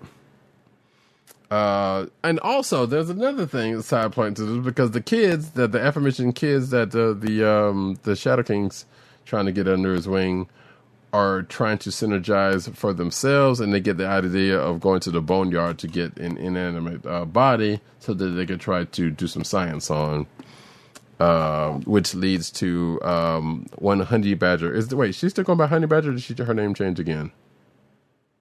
Is it Scout? I think it's Scout now. There we go. Scout, yes. So one Gabby, aka Scout, aka Mini Wolverine, talks to Anole in a very grown up fashion for a kid of her age, about belonging and the stuff that they're gonna do with but then that kind of goes into whatever that's going to happen in the next episode, in the next issue. So yeah, there was a couple of things that happened in this issue. I'm like, they tried to put a lot in this. I'm like, I get it, but it is a little bit of a lot. Next up, Cable number 10. Did you read this? I skimmed it. You skimmed it? So you can spoil it. Okay. There's really not much to say, but written by Jerry Duggan, art by Phil Noto, lettering by VC's Joe Sabino.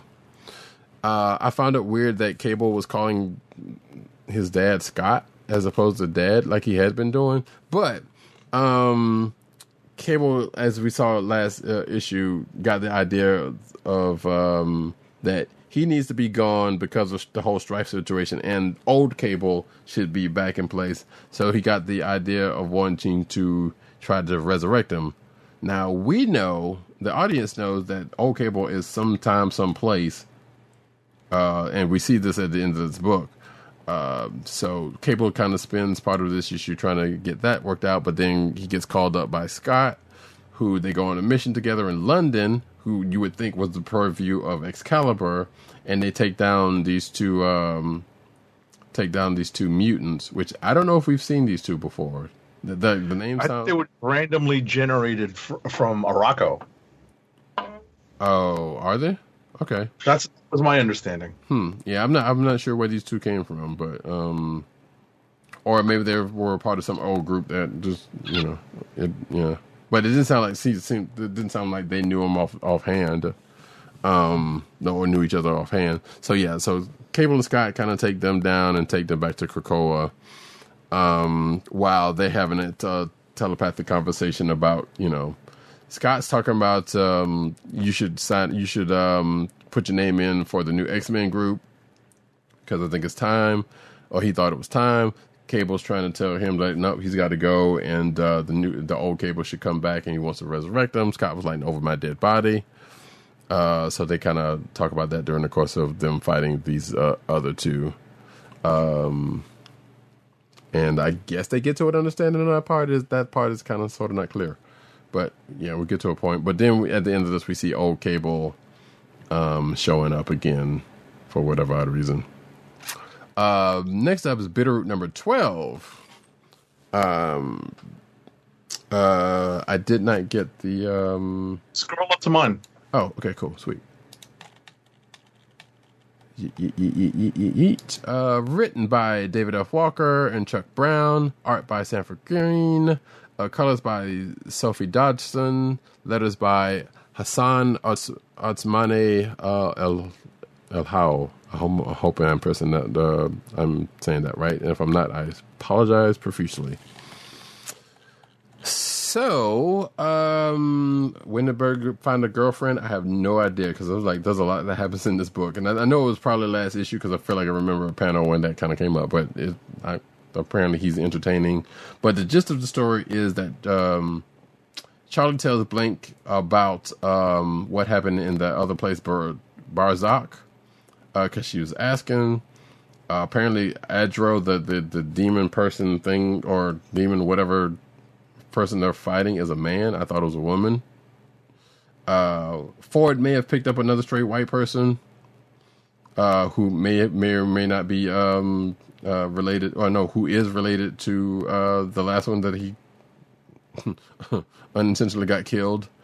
And another side of the story is Ma-Eta decides to step down from the family while basically they're having family dinner with the people who are still in Harlem, and she decides to step down and names Blink the new head of the family, which I'm pretty sure is going to have some contention going forward with a couple of folks. But that's pretty much where it leads off. While Cullen and that was the whole thing with Cullen and Cullen and Ford in the first place was fighting demon trees or whatever the case may be. And last but not least, Enoch seemingly finds maybe has a revelation that he goes to try to tell the family, but he doesn't make it. He gets into he and I think it's implied it's one of the guys from Chinatown. Yes, that is correct. Right. They're doing research and they get intercepted. Mm-hmm. On the way to telling the Sangarai family what he's found, apparently they were being watched. Yeah, apparently, or either that, or they just so happen to. I mean, because we're in a place. I mean, like at this point, a bunch of these demons are just floating around anywhere, and I guess they happen to. So there are some still bad demons around, as opposed to the human hybrid demons that are also around. So yeah, they get intercepted and they don't make it to the family in time to share this revelation. And then we cut back to Barzak, where this other dude from previous story was helping, or was trying to figure things out on the other side. And I guess he's also come to the same revelation. So maybe he's going to come back to Earth. We'll see. Next up, but you should be reading Britters are good. It's a little dense at times, but it's pretty good. Savage Avengers number 20. So Conan, this is a book that's probably never going to die, even though it's probably going to end sooner rather than later. We still don't know. Conan is a part of a heist. The Conan book? Huh? Isn't it serving as the Conan the Barbarian Marvel comic book? Pretty much, because I thought there was another Conan book, but yeah, this seems like this might be the one for now. Written by Jerry Duggan, art by Patch Zurcher, color artist was it Java, Tartaglia, and letters by VC's Travis Lanham. Excuse me.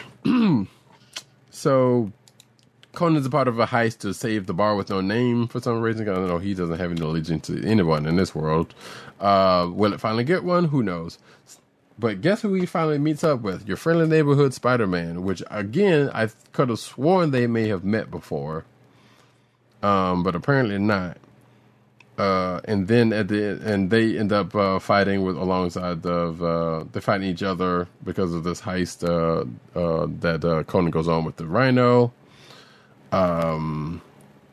Which apparently they get away with. I was about to say, and it kind of devolves into some silliness. I did flip through this. It does. It definitely does. So during the course of this fight, because Conan and Spidey is fighting, and she finds out that he has a symbiote, and some silliness does ensue with them and the Rhino and whatnot. And on the other side of this, at the end of it, Kula and Gath ends up reviving a deceased disciple of his that we saw get killed a few issues back. Right. When I say silly, I mean like literally, Conan doing something not cool to Spidey's suit. Yeah, totally. Because So he thinks the suit is what's giving Spidey his powers, and he tries to take it off of him. And Peter's like, no, I got the power. The suit has nothing to do with it. But yeah, ends up ripping the seat of his pants, or the seat of his onesie, in the ensuing fight. Conan don't know. He's not from this time, so he's thinking all kind of craziness. So, Not so bright. Yeah, not very bright, but, battle hardened, to say the least. So, definitely not bright. Last but not least, which you can kind of take the bird, because I kind of glanced on this one now, but I still will bring it up. Teen Titans Academy number 2. And you do have written by Tim Sheridan, art by Rafa Sandoval, art by Jody Tarragona, it's inks, by Jody Tarragona, colors by Alexandro Sanchez, and letters by Rob Lee. All right, so you've just flipped through this? I kind of skimmed through it, yeah. Okay, so no need for me to worry too much about spoilers, but kind of picking up where we left off in the last issue with the reveal of Red X. There's a few things that happen in this issue. First off, we kind of get an idea that Red X is going to play a part in this issue because of the cover. And then we get into the opening sequence with one of the students being assaulted by Red X and some stuff going on. We don't know exactly when this happened, but it turns out that might be something we find out happens later on in the issue. It might be a flash forward, and the rest of this issue is essentially a flashback where we are right in the middle of class being in session. We have Cyborg running I guess it's a phys ed class type, or something along those lines, and everyone's being active. But this is an issue where we spotlight two particular characters amongst this pretty large student class. It's very much playing out similar to how we saw Strange Academy and probably Gotham Academy, if you think about it, because we're always going to have to focus on a couple of characters at a time because of the large cast. And in this one, we focus on this one character who several characters suspect may have similar origins to one Connor Kent. We also have a tie-in to... Actually, just to get back to the whole Red X thing, the Red X character appears breaking into Titan's Tower, but it turns out that there may be a mole in Titan's Academy, and that is definitely teased here. And we also have a cameo appearance by some characters who are soon to make an appearance in a DC movie, and that is why they are experiencing a greater visibility at DC Comics right now. So they appear at the end of this issue. But something that was teased at the inception of this series, that there is a mole in Titans Academy, basically comes to fruition here. It's revealed that there is a character who apparently is playing more than one side. Yeah.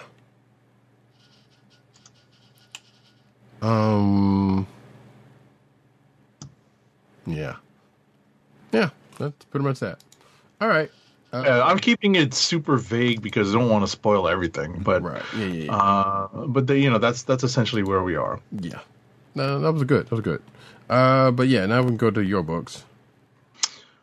Alrighty, since we covered a whole bunch of mine, thanks to the Wheel of Comic Book Reviews, let's see what is left. Fantastic Four number 31, written by Dan Slott with art by R.B. Silva, colors by Jesus Abertov, and letters by VC's Joe Caramagna as a paisan. So this is kind of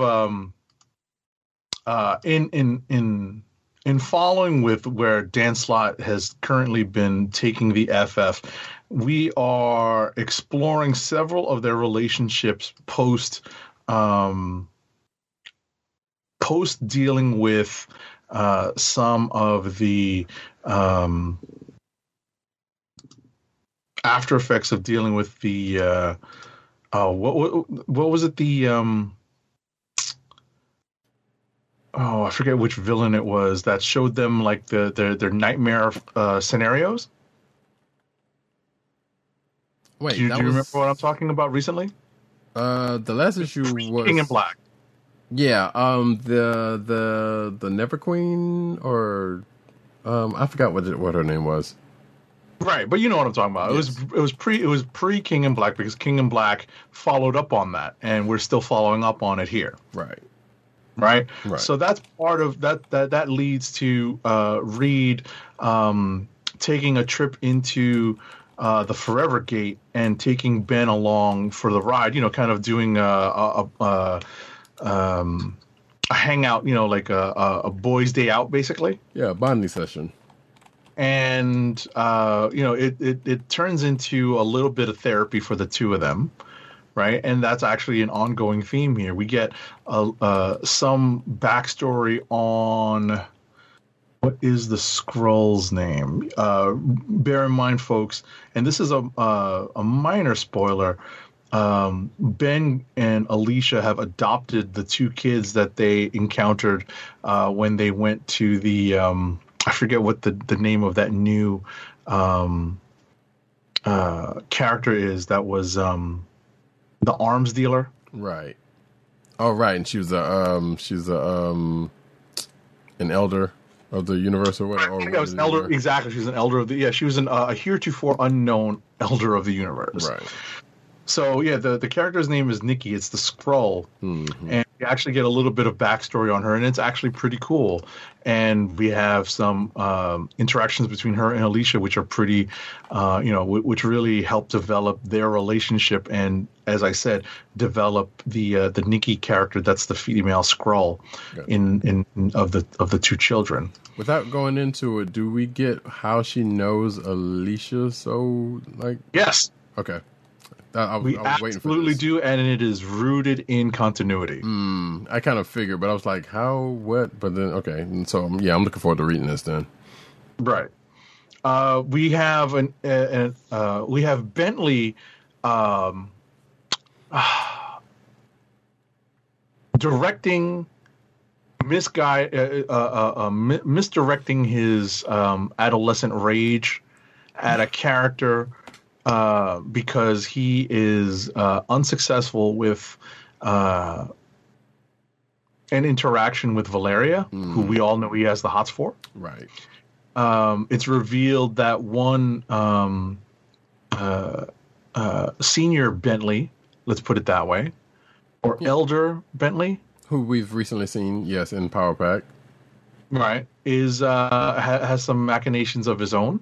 And that's what still falls true then. He has his own machinations. Now, whether And that has anything ultimately to do where- with this, I'm sorry? Does that have anything to do with that Power Pack stuff? Have to do anything to do with this, or this is a separate?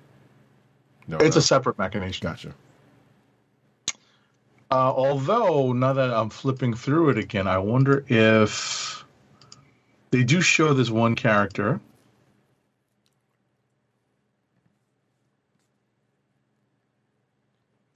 It might. Now that I'm looking more closely at the panels that that this character appears in, it might. I can't necessarily rule out that it doesn't. Gotcha. So I'm going to say might. Okay. Okay. But getting back to where the story goes, as I said, Reed and Ben are having a bonding session, and Sue and Johnny kind of come to a conclusion that the problems that they're all sort of having dealing with Franklin, because Franklin, minor spoiler alert, has been dealing with power loss and or power fluctuations during this entire slot run on the Fantastic Four, leads them to getting Franklin some professional help. And in this day and age, professional help is exactly what you think it is, and that is therapy, but of a superhero bent. It is not Doc Samson, though. So that's where this issue leaves us. Probably for the best he's never. Ends up with. He's not What's been that? noted. This is probably for the best. He's not been noted to be very great, and he's got other problems right now. I was going to say, right now in the pages of Immortal Hulk, he is not in a good place. Right. So, and he was never really all that good in the first place. But yeah, so he's got his own things going on. Right. So next issue, we are in the lead up to the Doom wedding. Oh, nice. Okay, gotcha. Yeah, if it's not who I'm thinking it is, I'd be very shocked. No, it's already been revealed in the solicit who it is. Oh, but yeah, we're getting the lead. Yeah, exactly. It is who we think it is. Okay. But because I think we've talked about it too. Mm-hmm. But next issue is already, we're already dealing with the ramp up to this event. Which that still seems weird given that situation with them, but we'll talk more about that when we get closer to that. Right. And that is it, because we have discussed all of the other books that I read. Clicks of the week. Are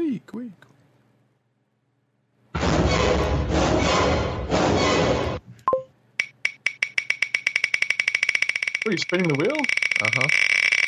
I'm not showing it, but just kind of curious. Yeah, no. That's a funny sound effect that comes after the wheel stops. It really is. A little jaunty.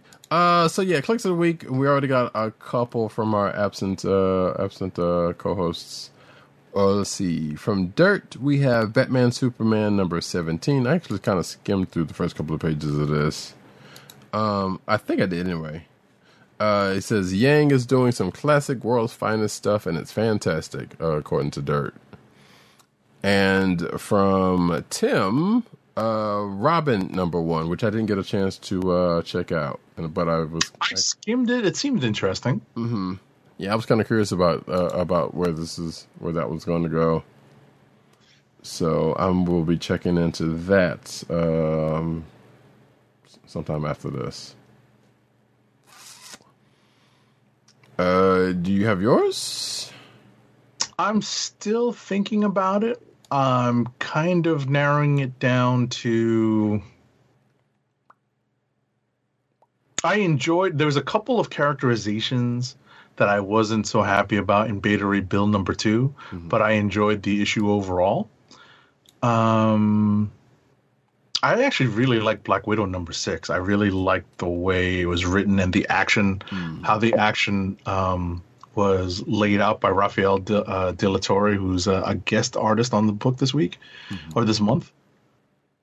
And believe it or not, Berserker number 2 wasn't bad. Nice. Yeah, for myself, I'm kind of bouncing between Silk number 2 and Miles, and yeah, that Black Widow was actually pretty good. Oh yeah, and Silk number 2, which brought a smile to my face, except for that the whatchamacallit, that reveal at the end. I was kind of like, oh, right.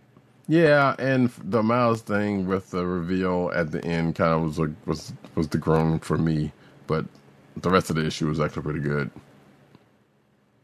I'm gonna go with Black Widow number 6. Okay. Sounds like a plan. Shout out to Daniel Warren Johnson's art in Beta Ray Bill number 2. I really like the layouts.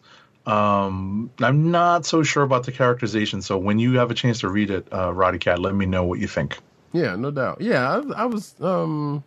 It's always a question when the writer is also the artist, and sometimes, they make choices in certain cases that's like, why would you do something like this? But yeah, I think that first issue was actually pretty good.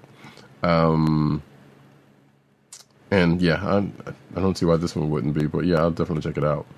So I think I'm gonna go ahead and probably go with Silk. Alrighty. Like, shout out to Miles. It was actually outside of the fact that it was it's a lead into a Clone Saga, and it actually was, starting off pretty good, and that reveal being what it was. Yeah, I'm gonna go with that. And with that, folks, we're going to go into the news, and we got a lot of cinematic news, by the way. But we're gonna get a first ad read in. All right, our first ad read of the night is for Wink, the personalized wine club. Wink is a world of wine delivered right to your door. From rosé to Cabernet to Torronté, Wink has over 100 styles of wine to discover. Ever try an orange wine? Wink connects you to a world of exclusive wines tailored to your taste and delivered directly to your door. Wink delivers 4 bottles of wine to you every month with free shipping. You can pick your own bottles or let Wink choose and match to your taste. It doesn't cost a thing to become a member, and you can skip or cancel anytime.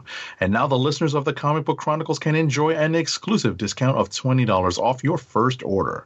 To place your first order with $20 off and to help keep our show free for you, go to our network website at cspn.us/wink. That's cspn.us/WINC. Wink Wines through CSPN. Do it today. And now we get into the news.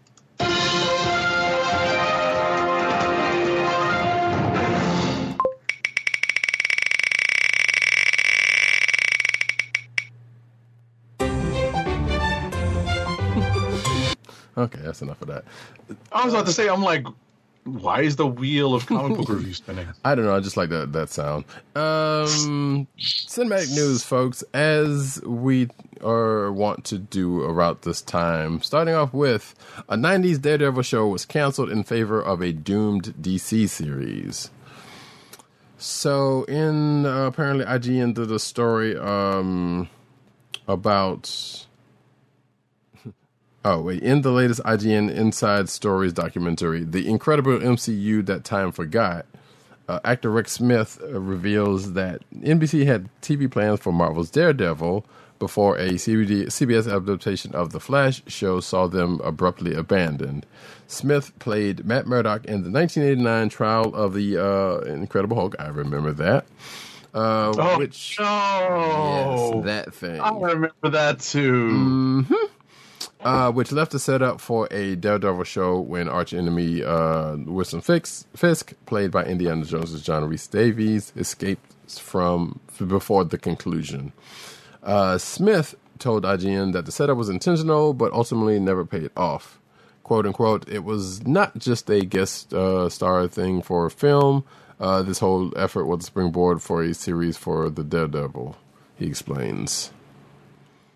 Trial of the Incredible Hulk screenwriter Gerald DePego confirmed that for us, the whole reason to do the 1980s Hulk movies was not just to show the Hulk again, but to bring in the other universe characters, because we did see Thor in one of those, if I'm not mistaken. We absolutely did. It was. I think it was that one. I was going to say, it wasn't even Costco Thor. Let's not even... Yeah, no, it was definitely a bootleg Thor. This is a Family Dollar Thor. it's a Dollar Tree Thor. Oh, God! It's Dollar Tree Thor. Yes. Oh, no. So if you're going to bring in Daredevil and Kingpin, you're certainly not going to put them in jail or kill them off. So, yeah, needless to say, that never happened. And then The Flash happened... unfortunately the show never made it out the gate due to CBS network's interest in a competing DC project, a 1990 series about the Flash, which we did see. I hear from my agent, says Smith. He goes, "We have a problem." I go, "Well, what kind of problem?" Well, CBS brought your contract for Daredevil because they're coming out with the Flash and they don't want the competition. So NBC sold your contract. That contract sale saw the Daredevil show put on ice, and Smith was essentially paid not to play Daredevil, which I guess, sure, so that the Flash could succeed, which was not him playing the Flash, by the way, although that series would see a single season before being canceled itself. So, interesting. That's weird. I might have to check into this IGN story thing. And you can too if you check out the show notes. Next up, Marvel's MODOK unveils the greatest supervillain trailer ever. I kind of agree. I really enjoyed this trailer. By day, he's the mental organism designed only for killing, and by night, he's just trying to smooth things over with his wife and 2 kids, which is hysterical. If you've ever wondered where MODOK goes at night, the answer is simple: the suburbs. The latest trailer for Marvel's MODOK shows us that this supervillain is just trying to have it all. World domination, also a healthy work-life balance. The megalomaniacal villain, voiced by Patton Oswalt, has long pursued his dream of one day conquering the world. But after years of setbacks and failures fighting the Earth's mightiest heroes, MODOK has run his evil organization AIM into the ground. And he's been ousted as AIM's leader as part of the trailer. It's pretty funny. Yeah, just go watch this. It's a lot of fun. Yeah. It's like, I've read it described as Robot Chicken with a lot of money. That sounds, yeah, that makes sense from the animation. And from what the earlier trailers I saw. So yeah, that totally makes sense. Worth noting that MODOK Head Games #4 came out this week. Neither one of us got a chance to read it. Right. And also for personally, Transformers My Little Pony #1 came out this week. Didn't get a chance to read it, but maybe I'll do something about that later on. Anyway, next up. Marvel Disney Plus series gets Chinaka Hodge as head writer, and this is for Ironheart. The Ironheart series at Disney Plus has tapped Chinaka Hodge to serve as head writer. Variety has learned exclusively from sources. We know that Ironheart will star Dominic Thorne as the Marvel character Riri Williams, a genius inventor and creator of the most advanced suit of armor since Iron Man. The show was first announced as being in development during Disney's Investor Day presentation in December. So, cool. Head writer. Nice. Wait, has she done anything? Oh, yes. Hodge is a screenwriter, poet, playwright, and educator. Her past television writing credits include the Apple reboot of Amazing Stories, as well as the TNT series adaptation of Snowpiercer, starring Daveed Diggs. And she has written a few books. So, cool. She is also a founding member of the hip-hop collective The Get Back, along with Daveed Diggs and others. So, cool. All right. Next up. All right, I'm skipping all of this Captain America stuff because we talked about it already. Mm-hmm. All right, Thor 4. Oh, my goodness. We talked about this. I think I talked about this last week. I brought it up. We did brought it up. Yeah, we brought it up at least. Thor 4, Russell Crowe, not worried about the Marvel snipers, apparently. Spoiled his character and a major plot point. What a dingus. All right. So he just casually spoiled his character with the reveal of this plot point introducing a major addition to the MCU. So an audio clip from Crowe's appearance on Joy 94.9 made its way online, featuring the actor casually discussing going to the set of Thor Love and Thunder. I'm going to get on my bicycle. I'm going to ride up to Disney Fox Studios, and around about 9:15, I shall be, spoiler alert, spoiler alert, spoiler alert, Zeus. Crowe revealed, and he's not going to be Tiny Lister from that Hulk Hogan movie from back in the day. Very good. No holds barred. Not no holds barred. Wait, was it No Holds Barred? What's that? No. Yes, Holds thank Barred? you. It was No Holds Barred. Yeah. I couldn't remember the title. Well, I don't know why I remember it. I hate that it was that good. So he says it's for Thor 4. He continued, it's my last day of Zeusing about, and I'm going to enjoy it, he says. What a dipstick. Now, that could possibly, I very much doubt it, but it could very well possibly be a red herring. But I doubt it. I doubt it, because it's a Thor movie. Man. And it makes sense, especially given the fact that they're going to be using Gore the God Butcher. Right. It does make sense that they would tie in the Olympian gods. Right. So, well, we'll see how that plays out. Robert Downey Jr. without having to go to whatchamacallit, the lengths that the comic book story goes to. Sure. And I guess of establishing other, pantheons and deities. I wonder if we're going to see Hercules. You never know. Yeah. Robert Downey Jr. shares Avengers Endgame deleted scene to mark the film's anniversary. Robert Downey Jr. has shared a behind-the-scenes look at an Avengers Endgame deleted scene to mark the film's second anniversary. The film was released in the U.S. on April 26, 2019. The Iron Man actor shared the clip on Twitter, captioned, "Cannot believe it's been 2 years since Endgame. Love you, #LoveYouAll 3000. I don't know what this clip, what this behind-the-scenes clip was, but I didn't get a chance to check it out. But there you go. You can check it out yourself. It was a non-spoiler. I mean, non-special effect shot. Sure. You know, in front of a green screen, but it does. It's the clip with that kind of shows what that scene could have looked like. Right. That it was cut out of the of Endgame because it didn't hit with the test audiences, I guess. Okay. Well, you can see it for yourself in the show notes. Next up,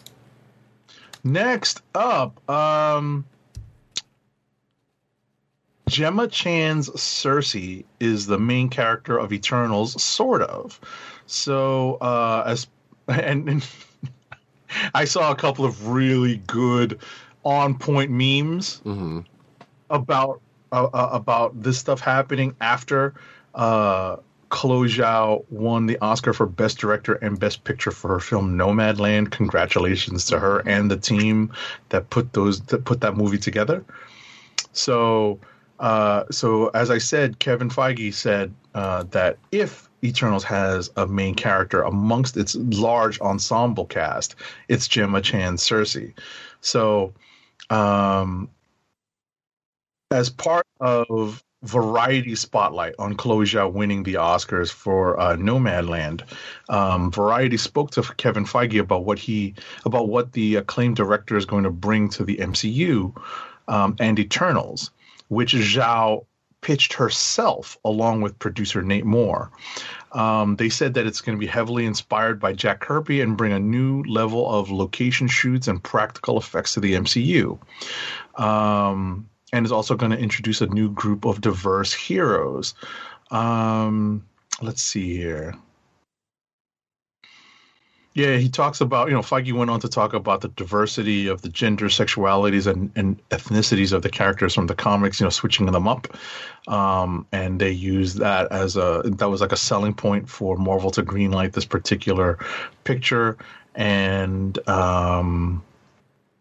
Feige went on to detail that while the film features that large ensemble and does not have a specific focus, Cersei, played by Gemma Chan, is pretty much the de facto lead of the film. They looked at it and read all sorts of women for that part and ended up really believing that Gemma was best for it, and thankfully she's proven that to be the case in the final movie. So that's cool. The one, I don't know if you saw a couple of these memes circulating, but essentially they base the sequence is fans asking for an Eternals trailer.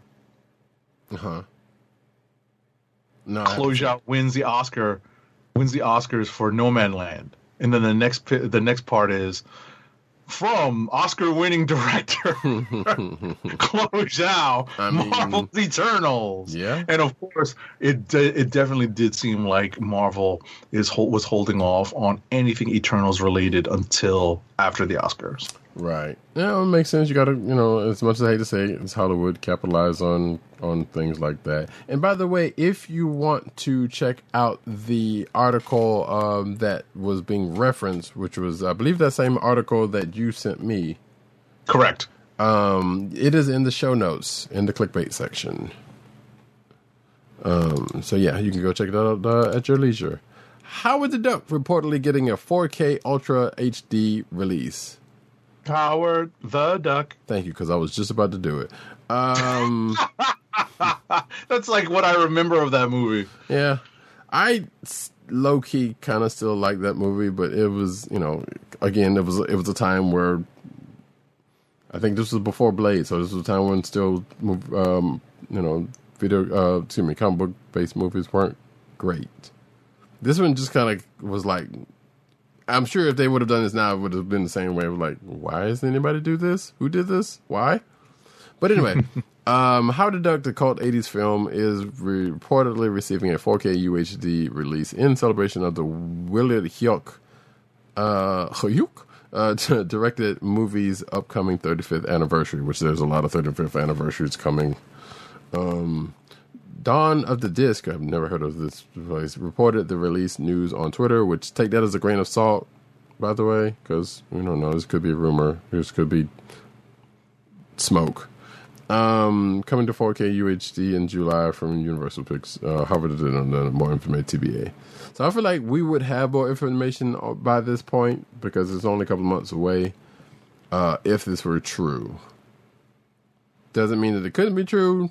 Doesn't necessarily mean that it is because, like I said, this doesn't seem like an official source. But it was tantalizing enough that I wanted to bring this up. The account captioned the post with the movie's original poster, which shows the character in reading "Rolling Egg" and smoking a cigar. So, yeah, like I said, we don't know if it's real. At this point, upon reflection, I'm thinking it's probably not. But we'll see. Next up, Disney Plus Star Wars series Obi-Wan Kenobi is adding Pen 15 star and co-creator Maya Erskine. The Insecure and Scoob actress will have a supporting role in at least 3 episodes. Erskine has been nominated for multiple WGA awards and a 2019 Emmy for Hulu original comedy Pen 15, which she fronts with Anna Konkle. Cool. Oh yeah, I do remember her from Insecure. I was like, why does this girl look familiar? Yes, I do remember her from Insecure. Cool. Apparently, wait, did we know this about who was going to be in this? I knew we knew some people. But, let's see, Joel Edgerton, Bonnie Piers, Moses Ingram, Kumail Nanjiani, and Indira Varma. We knew those people. Rupert Friend, O'Shea Jackson Jr., Sun Kang, Simon Kessel, and Benny Safdie. So, like, I don't know if we knew that Han was going to be in. No, it was recently though. Okay. Very recently, we actually read that in a news story. Okay. It was very within the last several weeks. Gotcha. I don't know. I forgot. Next up, though. Blend in. I know. Yeah, totally. The Muppets creator Jim Henson is getting a Disney biopic, as somebody I know says, about time. A biopic highlighting the life of Jim Henson titled Muppet Man. Muppet Man is in the works at Disney and the Jim Henson Company. While studying at the University of Maryland, Henson created Sam and Friends, a 5-minute puppet comedy television show featuring the initial version of the beloved character Kermit the Frog. And I believe there's been some stuff on Twitter about that recently as a month, or in the last month. More than 2 decades after Sam and Friends began, Henson's The Muppet Show premiered in 1976, which won 4 primetime Emmys throughout its 5-year run. You can also see it on Disney+. Although The Muppet Show only lasted 5 years, the Muppets have remained prominent characters in pop culture even after Henson's death, due to various spin-off shows and movies, including Muppet Now, and of course the Muppet Movie and subsequent movies after that, which are all mostly on Disney+. Next up, James Gunn revealed the first look at the Guardians of the Galaxy Holiday Special. Gunn posted the cover page of the first draft to the script to Twitter with a simple message: "This is the wrapping. The present is inside." In keeping with the holiday spirit, Gunn is referred to as, quote, Long Elf, unquote, on the title page. Totally could have been in a box. But anyway, yeah, I think it also was said that James Gunn also supposedly really liked the Star Wars special, which obviously this is kind of going off of. And then bunches of people were like, yeah, we did too. Liars. None of y'all liked the thing. You're all liars. Next up, in sports ball news, ESPN Plus will stream a Marvel-themed NBA game on May 3rd. On May 3rd, the Golden State Warriors and New Orleans Pelicans, so 2 not necessarily notable teams. Maybe they are. I don't know or care. Will square off When was the last time anybody talked about Golden State? Well, it's because they've been suffering they suffered a lot of injuries recently. So, they're not exactly contenders. Klay Thompson has been hurt for basically 2 years in a row.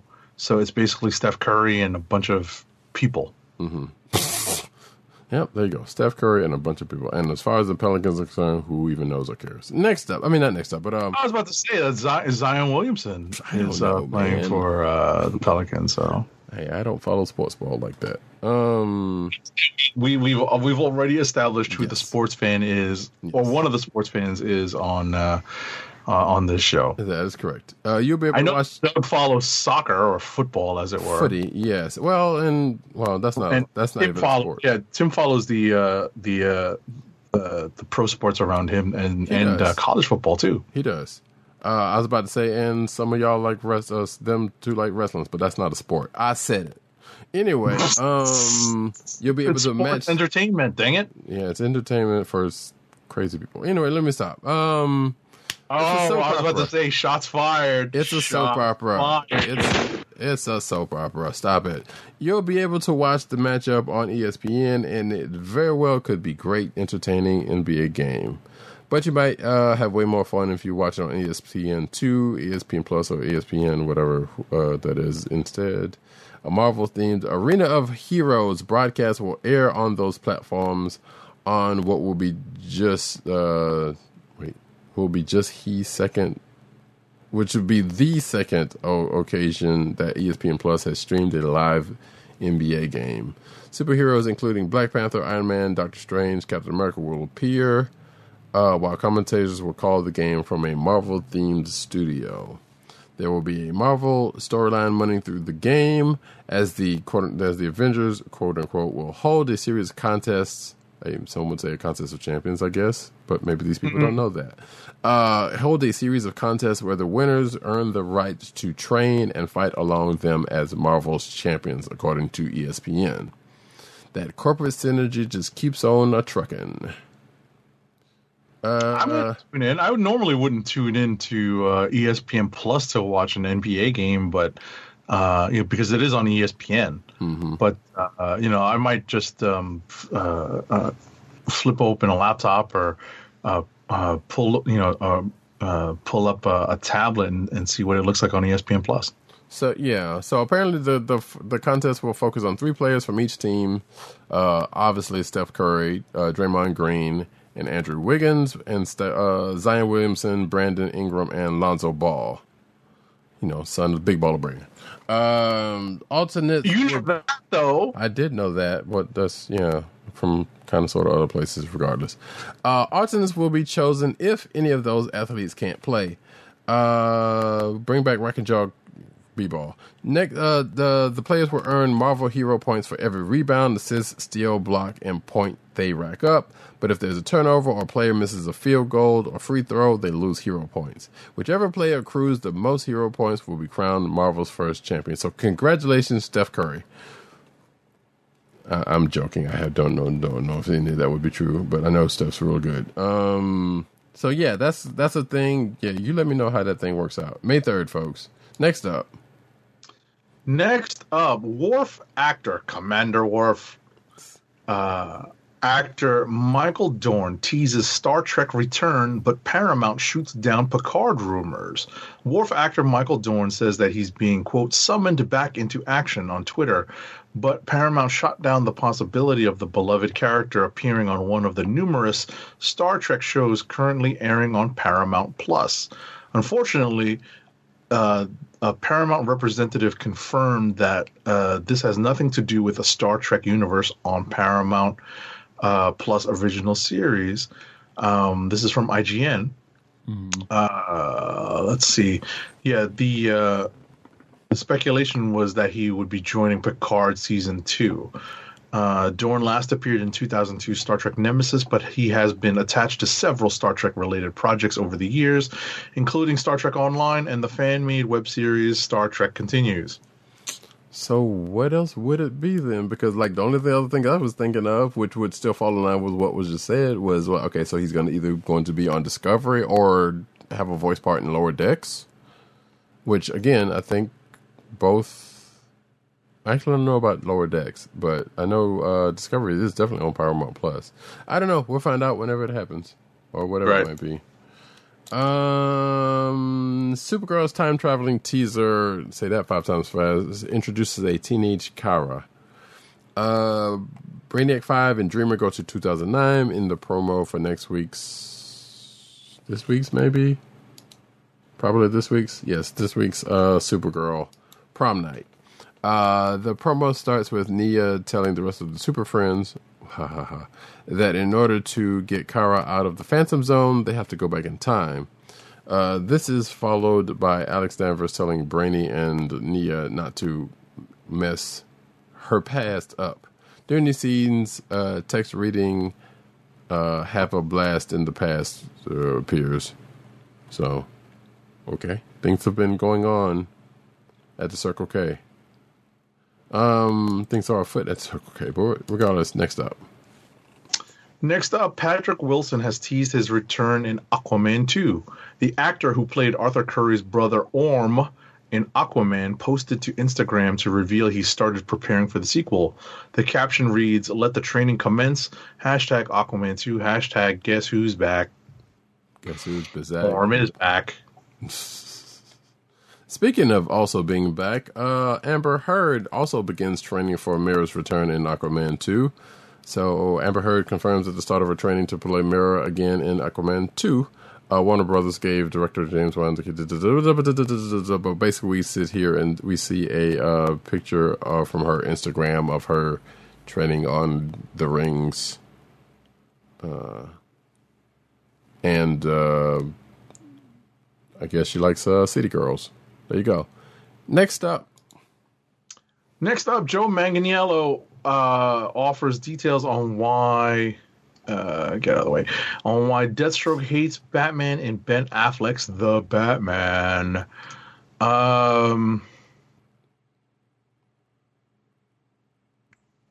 Where did he talk about this? I feel like we talked about this a little bit already. Side of it. All right. So apparently the way Manganiello saw the script was that the way it was written at the time was that Batman was blamed by Slade for the death of his son, I guess Ravager. Slade's son gets killed. There were some events that led back to Bruce, that led back to Batman, and that he had a hand in it. So Slade blamed him. Word was on the street that Slade wanted to kill Batman. That's why he was summoned to Lex Luthor's yacht and given a key piece of information to help with that as well, so that Slade could potentially get rid of Batman. Okay. Wait, I thought Ravager was Rose. Or maybe she ends up being... You know what I was about to say, she's the second Ravager. Gotcha. Yeah. So, okay. Doesn't matter. No, because we're never going to see that movie anyway. But I'm talking about in the comic I know. that I remember. Right. So, Michael Keaton's Batman confirmed to return to The Flash, which I feel like we already had this confirmation, but I don't know. After a month of emotional whirlwind for fans from recasting to potential necessitation of more rewrites, the long-awaited Ezra Miller-fronted DC Extended Universe outing The Flash is finally shooting in London. But even more exciting is that The Wrap has confirmed that Michael Keaton will indeed be returning as Batman for the film. You want to get nuts? Let's get nuts. Keaton's return has been one that's gone back and forth since it was first announced. So, yeah, apparently this is, and with the most recent word coming from the actor himself in an interview in which he expressed doubt over joining the project, which I think we may have talked about. But yeah, so apparently this is a thing and it's going to happen. Next up, we've learned that Mortal Kombat composer Benjamin Wallfish is set to score the comic book movie The Flash. Wallfish previously worked with Andy Muschietti, that's the director, I believe. I think so. On It Chapter 1 and It Chapter 2, and also worked on DC Shazam, as well as The Invisible Man, Hidden Figures, and A Cure for Wellness. His new score for Mortal Kombat is available to stream right now and features an awesome new rendition of the popular Techno Syndrome or Mortal Kombat theme song. Okay. Yes, which yeah, I've recently watched Mortal Kombat, and it kind of just, it's just kind of a slightly similar remix of the Mortal Kombat theme without, it doesn't matter. Speaking of Mortal Kombat starred to lead a new spy series. The highly anticipated adaptation of David Ignatius's novel Quantum Spy has found its series lead in Mortal Kombat's Louis Tan. He will also co-executive produce the pilot episode. Quantum Spy is an espionage thriller about the race between the United States and China to build the world's first hyper-fast quantum computer. As reported by Variety, Tan is set to play a Chinese-American CIA officer, Harris Chang, tasked with hunting down a traitor. As he tracks down his target, he gets caught up in an ever-expanding maze of spy masters and assassins and other stuff. So yeah, good on him. Next. Oh, we are in the rollover spinoff. Okay. Mechad Brooks or Mechad Brooks has Jimmy revealed. Olsen. What's that? Jimmy Olsen. X to some folks. But anyway, keep going. I'm like, okay. Yeah. Has revealed how he helped develop his role as Jax Briggs in Mortal Kombat. So he said in an interview with The Root that the preparation for the character is mind, body, and spirit. He discussed the physical training regimen he went through for the role, saying he gained 25 pounds. He's in the gym 6 days a week, sometimes twice a day. And he's doing fight choreography, boxing training, army boxing training 5 days a week. Okay. As I just said, I just watched Mortal Kombat. That movie, I'm still trying to come to grips with that movie. It has some decent parts in it, but I think 95 one is better. I may actually watch it again. Huh? I said okay. But there's going to be that much to digest. It kind of they did some things. They made some choices. I would say that. So I'm not necessarily gonna get into here, but yeah, they made a couple of choices on how some things worked in this iteration of it, and I wasn't too crazy about Kano as most people are. But speaking of Mortal Kombat's Kano, and by the way, I said Jimmy Olsen because he recently played. He was Supergirl. He was on Supergirl up until recently as Jimmy Olsen.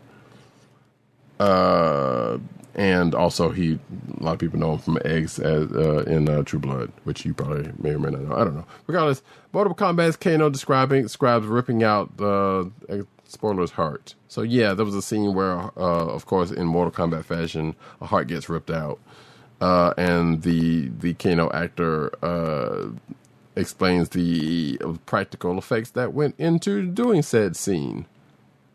Again, they made some choices, folks. Next up. Director of the new Mortal Kombat movie, Simon McQuoid, has explained why the long-awaited adaptation does not involve a martial arts tournament. For years, the various early installments of the game involved a brutal martial arts tournament to the death, but even this has changed as time has gone on. Let's see. Why did he say why does he say that it's changed? Just because it's changed in the games as well? I got to pull up the article now. So, well, yes, because the Mortal Kombat the video game in itself surrounded itself around a tournament, the Mortal Kombat tournament. It was mentioned in the movie and the 95 and the 96-7 whatever other movie.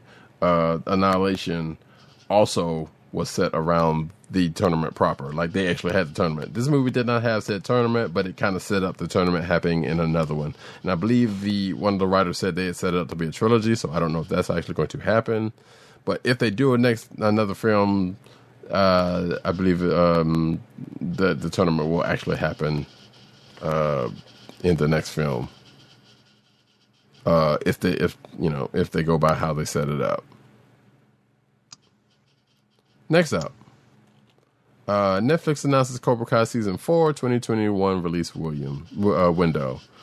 So, good news, Eagle Fang fans. Cobra Kai Season 4 is definitely coming out in 2021, according to Netflix via its latest investor call. In fact, we now even have a title release window for the Karate Kid sequel series. Q4 2021, alongside some other stuff, and like The Witcher Season 2. So, that could be anywhere from October to December. Cool. Next up, in a Reddit Ask Me Anything, Godzilla vs. Kong director Adam Wingard explained why Charles Dance's character from King of the Monsters is absent in Godzilla vs. Kong. So, in some dark, sarcastic humor, Wingard made no effort to let fans down gently. He said, Godzilla stepped on him in between movies, unfortunately, but seriously, he loves Charles Dance, one of his favorite actors. The response may be in jest, but it's certainly possible that Godzilla King of the Monsters was Dance's swan song in the role. So one of the many things those movies didn't answer, especially Godzilla vs. Kong, was why that did not happen. And we talked about it already, so we're not going to go back on to that. But yeah, there's a lot of things that were not answered. Or matter of fact, I just rewatched that movie, Godzilla vs. Kong, like last night. Because it's going off, by the way, folks. Today will be the last day for Friday, April 30th. As of this recording, which started on the 29th. Will be the last day that Godzilla vs. Kong is on HBO Max. So if you haven't seen it by now, or you want to squeeze in a rewatch like myself, it's time to pull it up on HBO Max. Basically, and I believe it's through today. So it's through the 30th. So you got all day if you catch this episode before, which I don't think you will for the audio version, unless you happen to watch the video versions in between times this comes out. 'Cause by the time this comes out on audio, that'll be a done deal. But next up, oh wait, did we do that last one? No, yeah, because that was the one you just did. Han's return in F9 has Jason Statham's attention. They better bring me back, he says. So, Jason Statham is hoping that the return of Sun Kang as Han Lu, in Fast and Furious 9 means that Deckard Shaw won't be far behind. After Han, we already know what happened to Han in Tokyo Drift, or what perceived to happen in Tokyo Drift. So yeah, I guess he's saying that that because Han's still around. I mean, I wouldn't be surprised if they actually did something like that, because it's not outside the realm of possibilities. You know, they've brought back villains, and heck, they brought him back in the first place for something after he killed them. You know, so. I mean, they brought him in, rather. They brought Jason in the first place after he killed Han for that reason. So why, I don't know. Would it be necessary that there's a showdown between them? Who knows? But, or maybe he's the reason why, or maybe they're working. No, we were working together. It's just like Letty, but not really. No, but it has to be dealt with. That's what I want. Right. I want to see justice for Han. Yes. Yes, exactly. You spit it out just as it was on my tongue. I knew where you were going. Next up, though. So I'm not at all surprised that he even has to say that Statham has to come out and say, they better bring me back. Of course you're coming back. We got to deal with your ass. All right, next up. You know how the series goes. To celebrate the long-awaited release of F9, Universal Pictures is bringing all 8 of the previous Fast and Furious films back to theaters at no charge.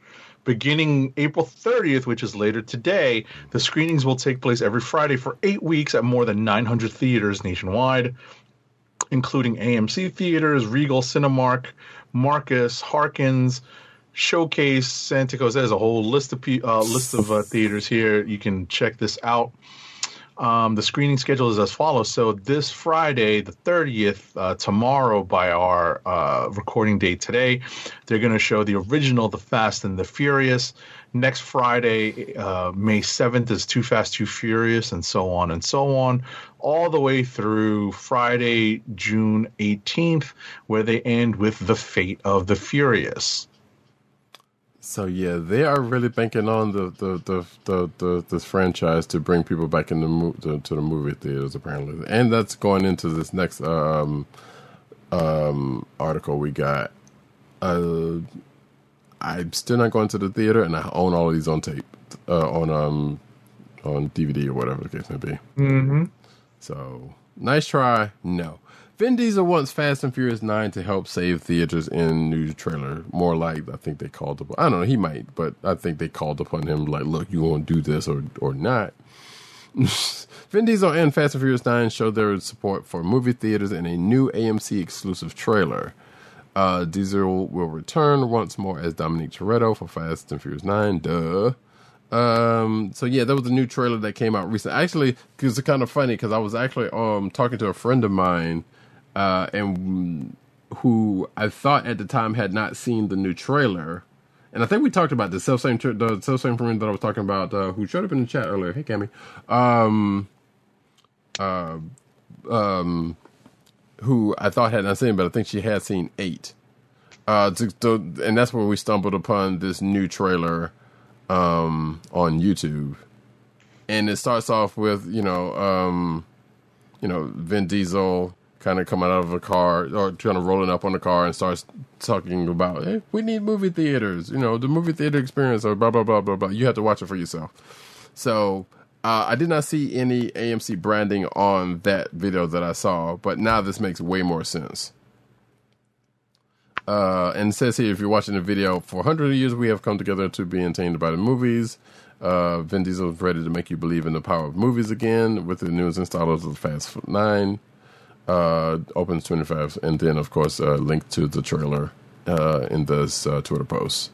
So yeah, you may want to check it out, but it's still some of the same footage, and maybe a couple more things, but it's some of the same footage in the other trailers that we've seen so far. Next. I was going to say, I may consider watching that in the theaters, because the Fast and Furious movies really should be watched in the theaters. But I did not watch 8 because I just had I had a bad feeling about 8. I just did, and I was right. Mm-hmm. Well, I had a bad feeling about 8. But my hope is with the return of Han, that might actually get me going into the theaters to watch 9. I am fully vaccinated, thankfully. Mm-hmm. But, it all depends. I'll talk to some friends who may want to organize and see if they're going to be vaccinated in time. So we'll see. Next up. Mask is available to stream for free from Shout Factory. You can now find all 65 episodes of the 80s cult classic Super Spy transforming car cartoon series Mask on Shout Factory's site, streamable for free 99. Yep. I felt like this might have been up there already, but since they just had a marathon of Mask on their Twitch channel, and I don't recall seeing this on here before now, even though I have already bought all the DVDs of this. So thanks, Shout Factory. But regardless, it's out there. You can go check out the magic and the majesty for yourselves. Next up, Flintstones sequel series in the works at Fox. Fox is teaming up with Warner Brothers Animation to create Bedrock Twist, an upcoming animated sequel series to the iconic animation sitcom The Flintstones. The new show will be aimed at adult audiences rather than kids. Oh dear. Will star Elizabeth Banks from Modern Family and 30 Rock. Wait, wasn't she in a Flintstones movie? Who was that? Elizabeth Banks. I don't remember. I don't remember. News of the series getting a green light comes via The Hollywood Reporter. Let's see. Banks, who is executive producing the series, will voice a grown-up Pebbles Flintstone in a show that takes place 20 years after the 60s ABC series. I know the co-stars or premise details have been yet announced, but it's also worth noting that this isn't Fox's first go at reviving the Flintstones. Apparently, Seth MacFarlane got a series order for a reboot, but that version didn't progress beyond some early scripts. In fact, this isn't the first time a Pebbles-centric Flintstones sequel has been attempted, with the short-lived Pebbles and Bam Bam show running from one season. Yes, I do remember that. Pebbles and Bam Bam had their own Flintstones show, and they basically, Anyway, next up. I'm literally looking for mask right now on Shout Factory, but I don't see it. Oh, you should have clicked the link. Oh, I see Mask season 1. There it is. I just all I did was search for Mask, and it's not the first search result. The first search result is like something else. Sure. And then the next result is the Lone Ranger. Well, there is a mask involved, but it is further down. It is further down. Alrighty, next up, new details have been revealed for The Continental, the John Wick spin-off series that takes place 40 years before the films, including that Keanu Reeves will not be making an appearance. Lionsgate Television chairman Kevin Beggs told Deadline that the new prequel series will be focused upon a younger version of Ian McShane's Winston and will be set in 1970s New York City. They're exploring in The Continental a young Winston and how it came to be that he and his team of Confederates found their way into this hotel, which we have met for the first time in the movie franchise 40 years later. Okay. By the way, how the hell do you have Lance Reddick named in Godzilla vs. Kong, but give him like 2 minutes? You just have they cut the scene. I think we talked about it. They cut the scene where he has a lot of stuff going on. But still, it was still like even the criminally underused Lance Reddick. What are you doing? Anyway, end rant. Ridiculous. Some sad news ending out the cinematic news. Dragon Ball Z composer Shunsuke Kikuchi, passes away at age... Wow, that's a typo. 89. The world is also one of legends. The Japanese Society for Rights of Authors, Composers, and Publishers announced on the 28th that Shunsuke Kikuchi, well known for being the composer for Dragon Ball Z and Doraemon, has passed away at April 24th at the age of 89. Kikuchi had effectively retired from composing in 2017 due to undisclosed illness. It was explained that Kikuchi had died while undergoing treatment for aspiration pneumonia.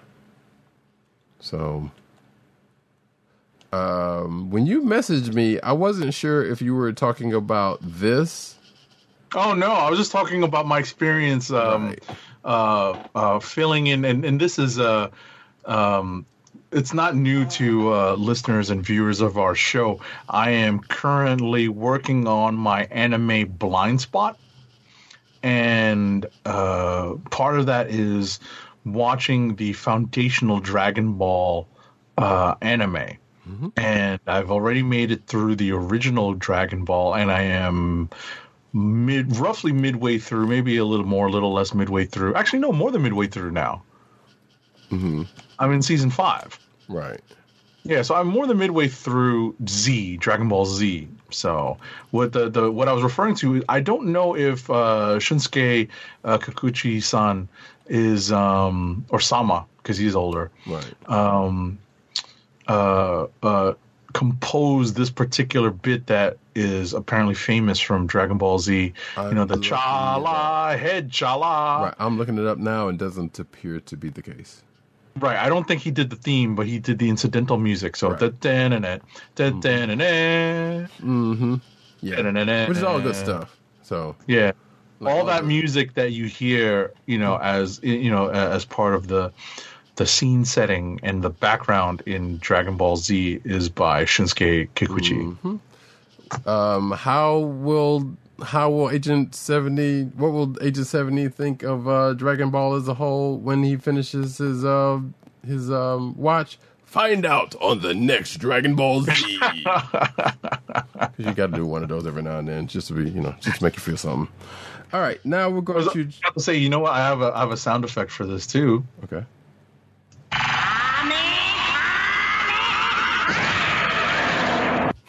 I knew it was that one too because I was about to say is it the Kamehameha? Yep, and I was totally right. I love that you say Kamehameha because I'm like, that's not the Hawaiian king we're talking about. I know, but you know, it is kind of feels like why? Well, okay, sure, you know, yeah, Dragon Ball's weird, but I love it. So people, yeah, we'll talk about it later, but yeah, people are weird. Like Dragon Ball is not true anime. Shut up. What? Anyway, it's because people are like, well, if all you like is Dragon Ball, you don't like anime because it's just because blah blah blah blah blah. You know how people get. Okay, I'm gonna have to look into that particular argument and see what the pro and con of that is, or the for and against. It's real silly. Like no, it's anime. It's like, just because, like, yeah, I in a way I kind of get it because it's like, yeah, if that's all you know, and you're not branching out to anything else, but that still doesn't mean that you're not an anime fan just because that's all you like. Like it's real stupid gatekeeping stuff. But anyway, we're going to move on to the comic book news. Bink now accepting retailer grant applications. So the Book Industry Charitable Foundation has begun accepting comic and bookstore applications for grants under its new Survive to Thrive program, which was seeded with $1 million contributions from Ingram, Bookshop.org, and several large book publishers. The program will grant up to $10,000, depending on the final contribution tally, to 200 comic book stores and booksellers. There's an application that you can sign up by May 10th at 5 p.m. Eastern. Identifying information about the stores applying will not be seen by the group reviewing the applications. And it'll go through a process, and so if you know of a bookstore or own a bookstore or comic book store that might want to look into this, or if you haven't already, you might want to check this out. Next up,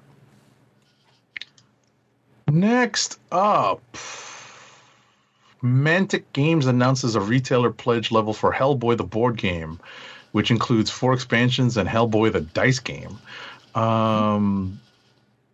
Yeah, so this is a retailer pledge level for this Kickstarter. The 4 expansions each add new miniatures and associated board game components to the mix. And there's lots of stuff here for the game. The retailer pledge requires a $139 deposit and is going to allow them to apply Mantic's normal retailer discounts to all the available order options through the campaign. Through the publication of this article, April 27th,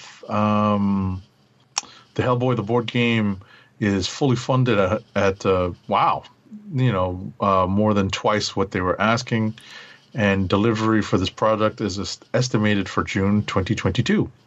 Turns out, people really like board games, and Kickstarter board games sometimes do good deals, get some good numbers, weirdly enough. And I guess the comic book spin on this doesn't, people like Hellboy, so I guess, sure.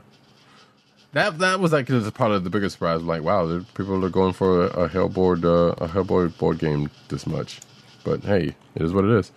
Get on the Demon Slayer train. Get the first volume of Demon Slayer digital manga free for a limited time.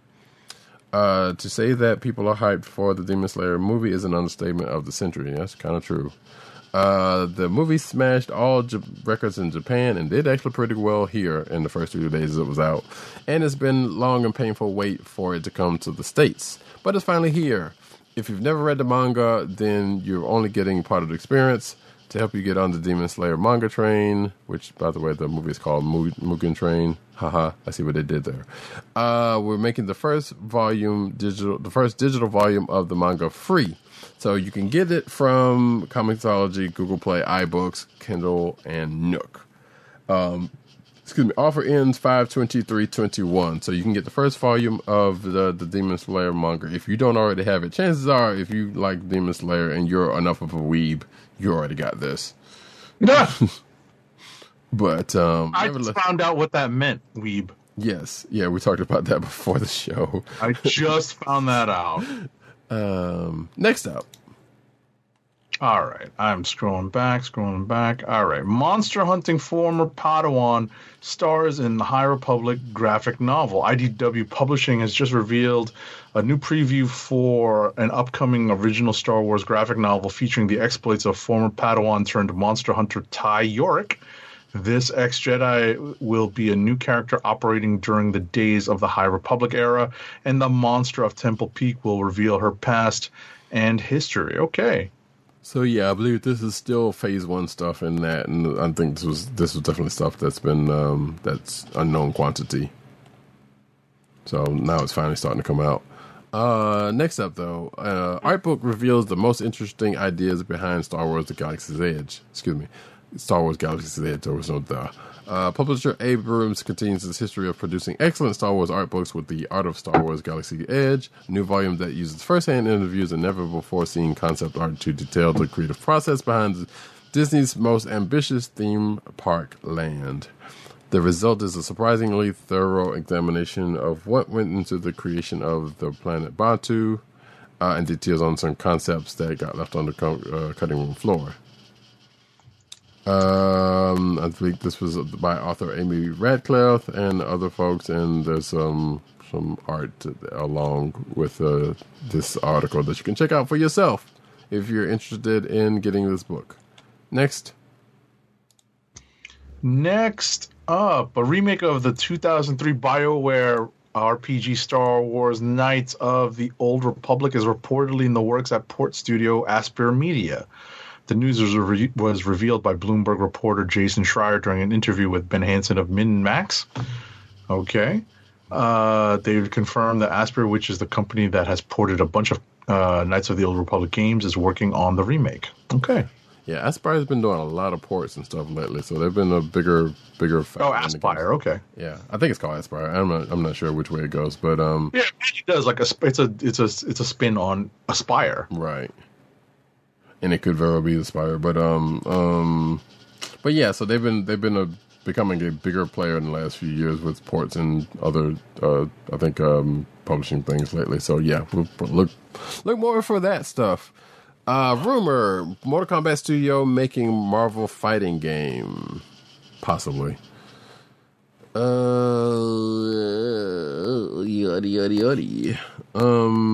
Sorry. What am I doing here? Bap. So, Mortal Kombat developer NetherRealm Studios is owned by Warner Brothers, if you didn't already know. Warner Brothers Interactive specifically, allowing it to work on games like Mortal Kombat vs. DC Universe, which is the first thing, but also Injustice and Injustice 2, Gods Among Us. You may have heard of it.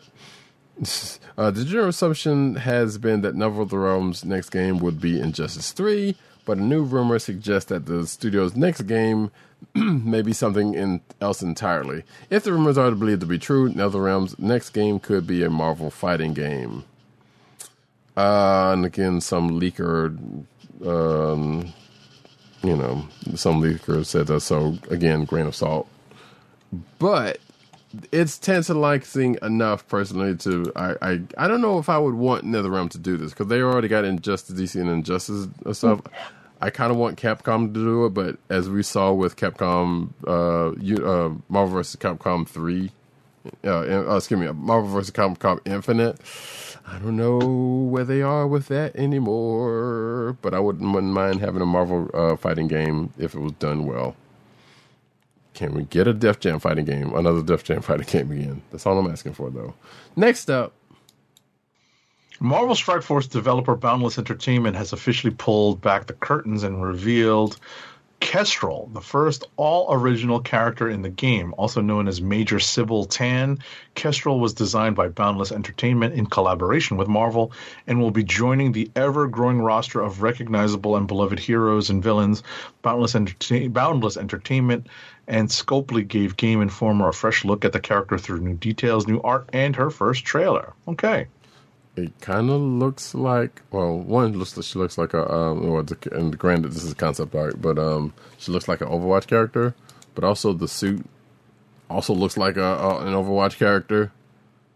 And I feel like that was intentional.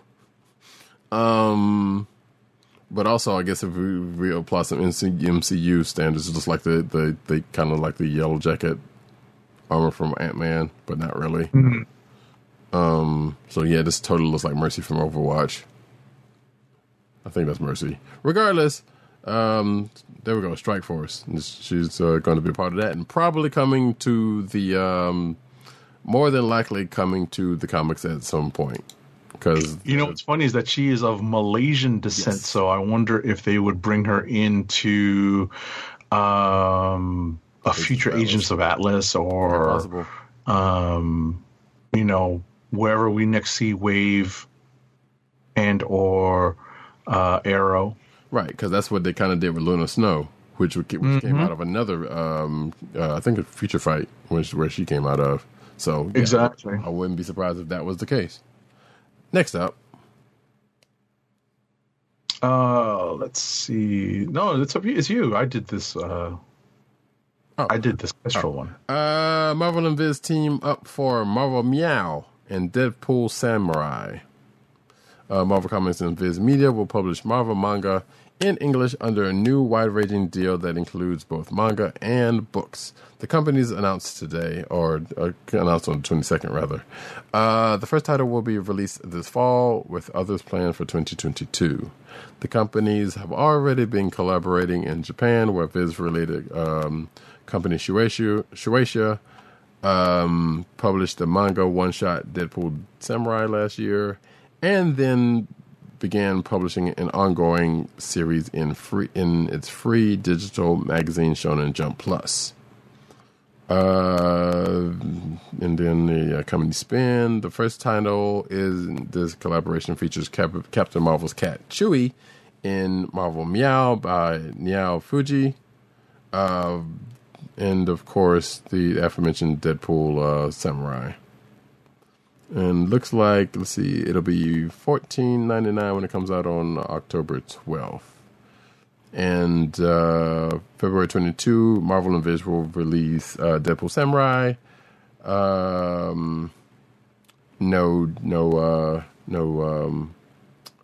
No price. So yeah, there you go. Next. All right. Next up is a first look provided by Marvel of Jean Luen Yang and DK Ruan's Shang-Chi #1, the new ongoing series that is kicking off this May.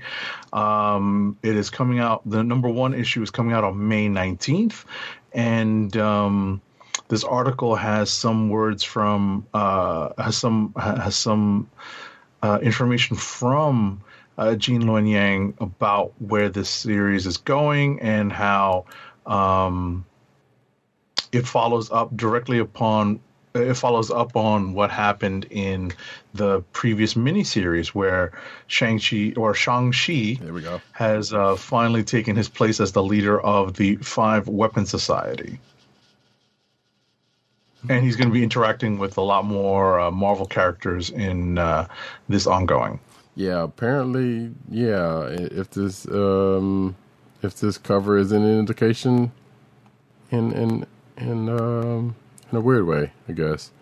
But yeah, as Agent 70 has reminded me recently on Twitter, it is pronounced Shang-Chi. So there you go, folks. Now you know, official. Next up, Marvel Voices Pride #1 will introduce a brand new LGBTQ plus character this June.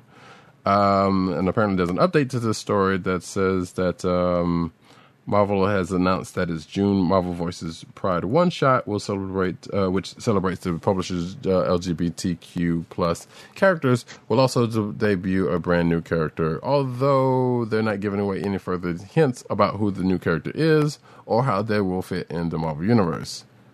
No hints aside from them apparently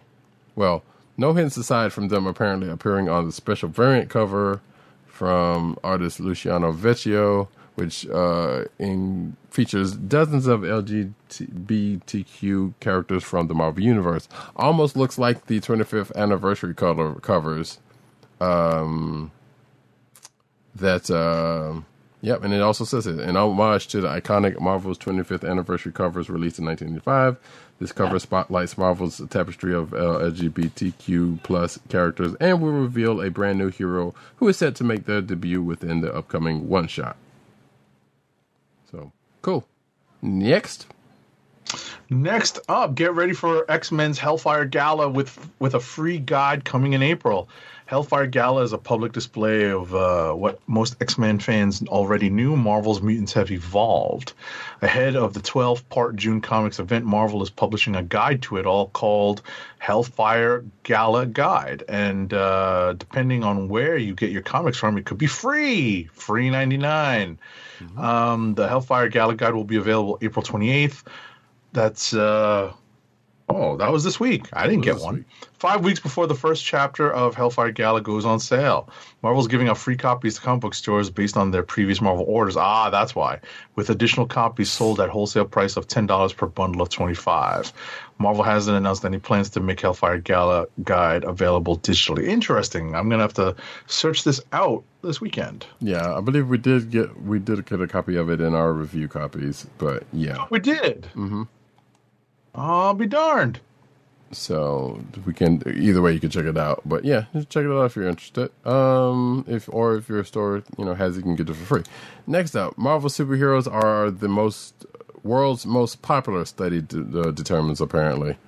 A new study shows that Marvel's heroes and villains have the edge over the inhabitants of the DC universe because, as we have said, DC stays losing. That's just me saying that. Shout out to Eclectic. Exactly. A study conducted by Game Analyzed. A study conducted by Game analyzed Google search volumes across the world and found that Marvel takes the lead in 51 countries. The majority of Marvel fans live in the United States, with India and Brazil coming in a second and third places, respectively.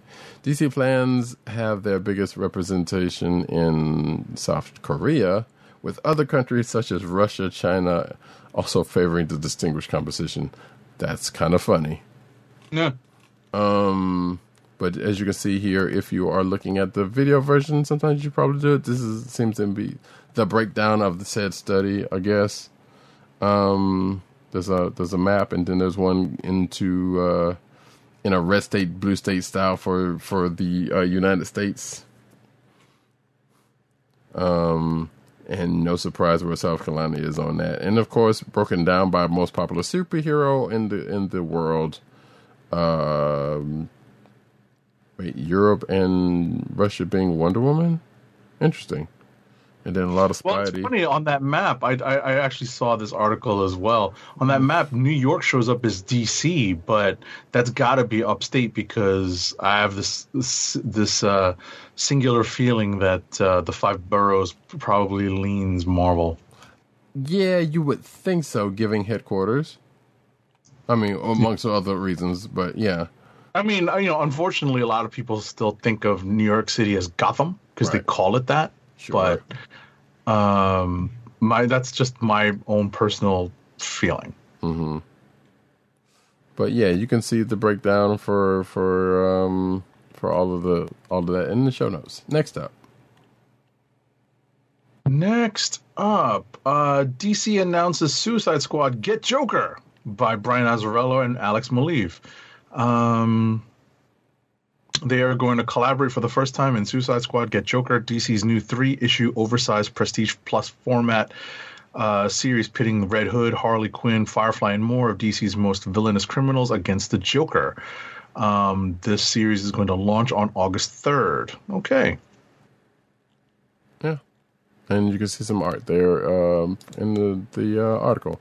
Grant Morrison to return to Superman under the Authority with a new team-up series. Grant Morrison is returning to Superman. This is not a drill, apparently, according to this article. Morrison, the writer of the contemporary instant classic All-Star Superman, is returning to pen new stories about the Man of Steel in a new 4-issue Superman and the Authority. I believe there was a Batman and Authority, but I don't know if he did that one. The limited series with art by Michael Janin, Launches in July as a part of a minor rejiggering of the core in continuity Superman titles. That month, that includes the launch of Supergirl World of Tomorrow limited series. So, yeah, Morrison and Jennings' story picks up on the recent goings-on and write-up Philip Kennedy Johnson's Action Comics.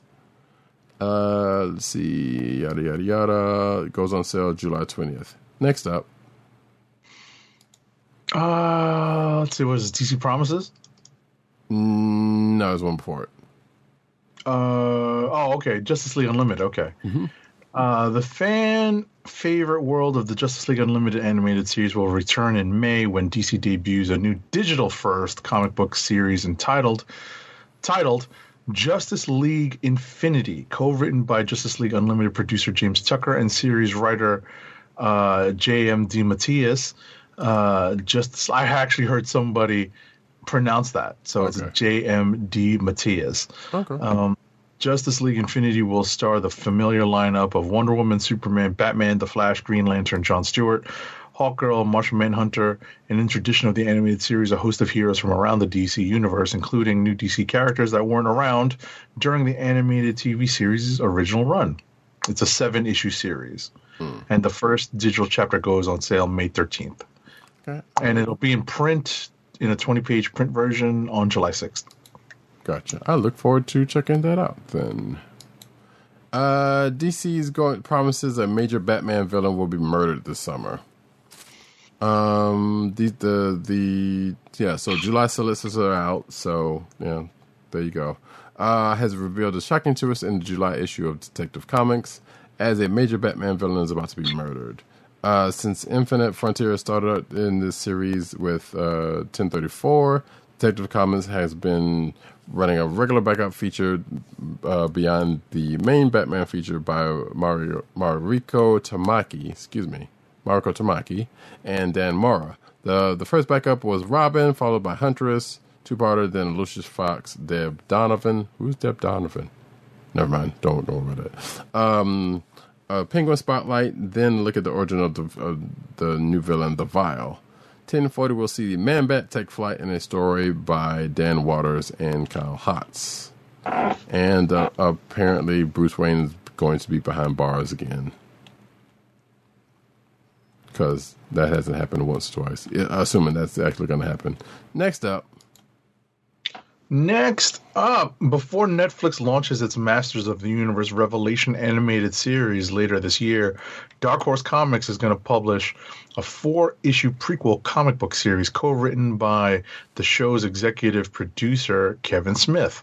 Starting in July, the 4-issue series will set up storylines that lead directly to the plot of the Netflix show and set the stage for a future vision of Masters of the Universe, along with Kevin Smith. The prequel comic book is co-written by Rob David and Tim Sheridan. Okay. Cool. And you can see the first cover of it if you're watching the video. Infinity Train. And Warner Brothers shelved planned comic books and Choose Your Own Adventure books.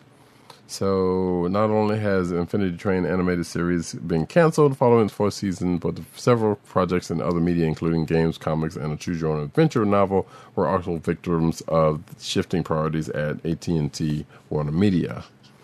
Apparently, the creator of Infinity Train was asked if Infinity Train were to continue, what would you consider telling your story? Would you consider telling a story in another media? And to where when Dennis says, I'd love to. Then he went on to discuss various plans that had been in development but never got produced, including a VR Infinity Train experience where you hung out and solved puzzles in Corginia. So, yeah. Next up. There's a new printing on the way for the rom-com/sex comedy Alice in Leatherland that celebrates its diverse ensemble's joys, kinks, and loves. Created by real-life couple Iolanda Zanfardino, writer, and Elisa Romboli, artist, while they were in pandemic lockdown together, Alice in Leatherland is a new comic book miniseries from Black Mask Studios. Okay, cool. Yeah. Last but not least, this was, matter of fact, you take this one. Yeah, this is cool. Unfortunately, I did not know about this, but this is good news. This is actually the posting of this article was like 2 weeks ago, the 16th. So I'm sad to say I did not know about this, but I am happy to say that this is welcome news. Mouse Guard is returning with the Owl Hen Caregiver. David Peterson is going to be returning to his Eisner and Harvey Award-winning series with Mouse Guard, the Owl Hen Caregiver, and The Beat has a peek at it. And the one-shot, which I am now going to add to my pull list, arrives in July 2021 and includes 3 stories, including Piper the Listener, The Wild Wolf, and the eponymous tale, The Owl Hen Caregiver. According to Peterson, the short story format is ideal for conveying stories that focus on themes of hope and compassion. The one-shot's going to be published under the Archaea imprint at Boom Studios, which has been home to the Mouse Guard series since 2003. That is welcome news, let me tell you. And if you're watching the video, you can see some pages from said book. I highly recommend Mouse Guard to anybody. It's essentially an all ages book. So, please search that out. It is available in several trade paperback forms, and I'm sure it's available digitally as well. Mm-hmm. Yes, Agent 70. If you haven't figured it out by now, Agent 70 is a noted Mouse Guard fan. Definitely.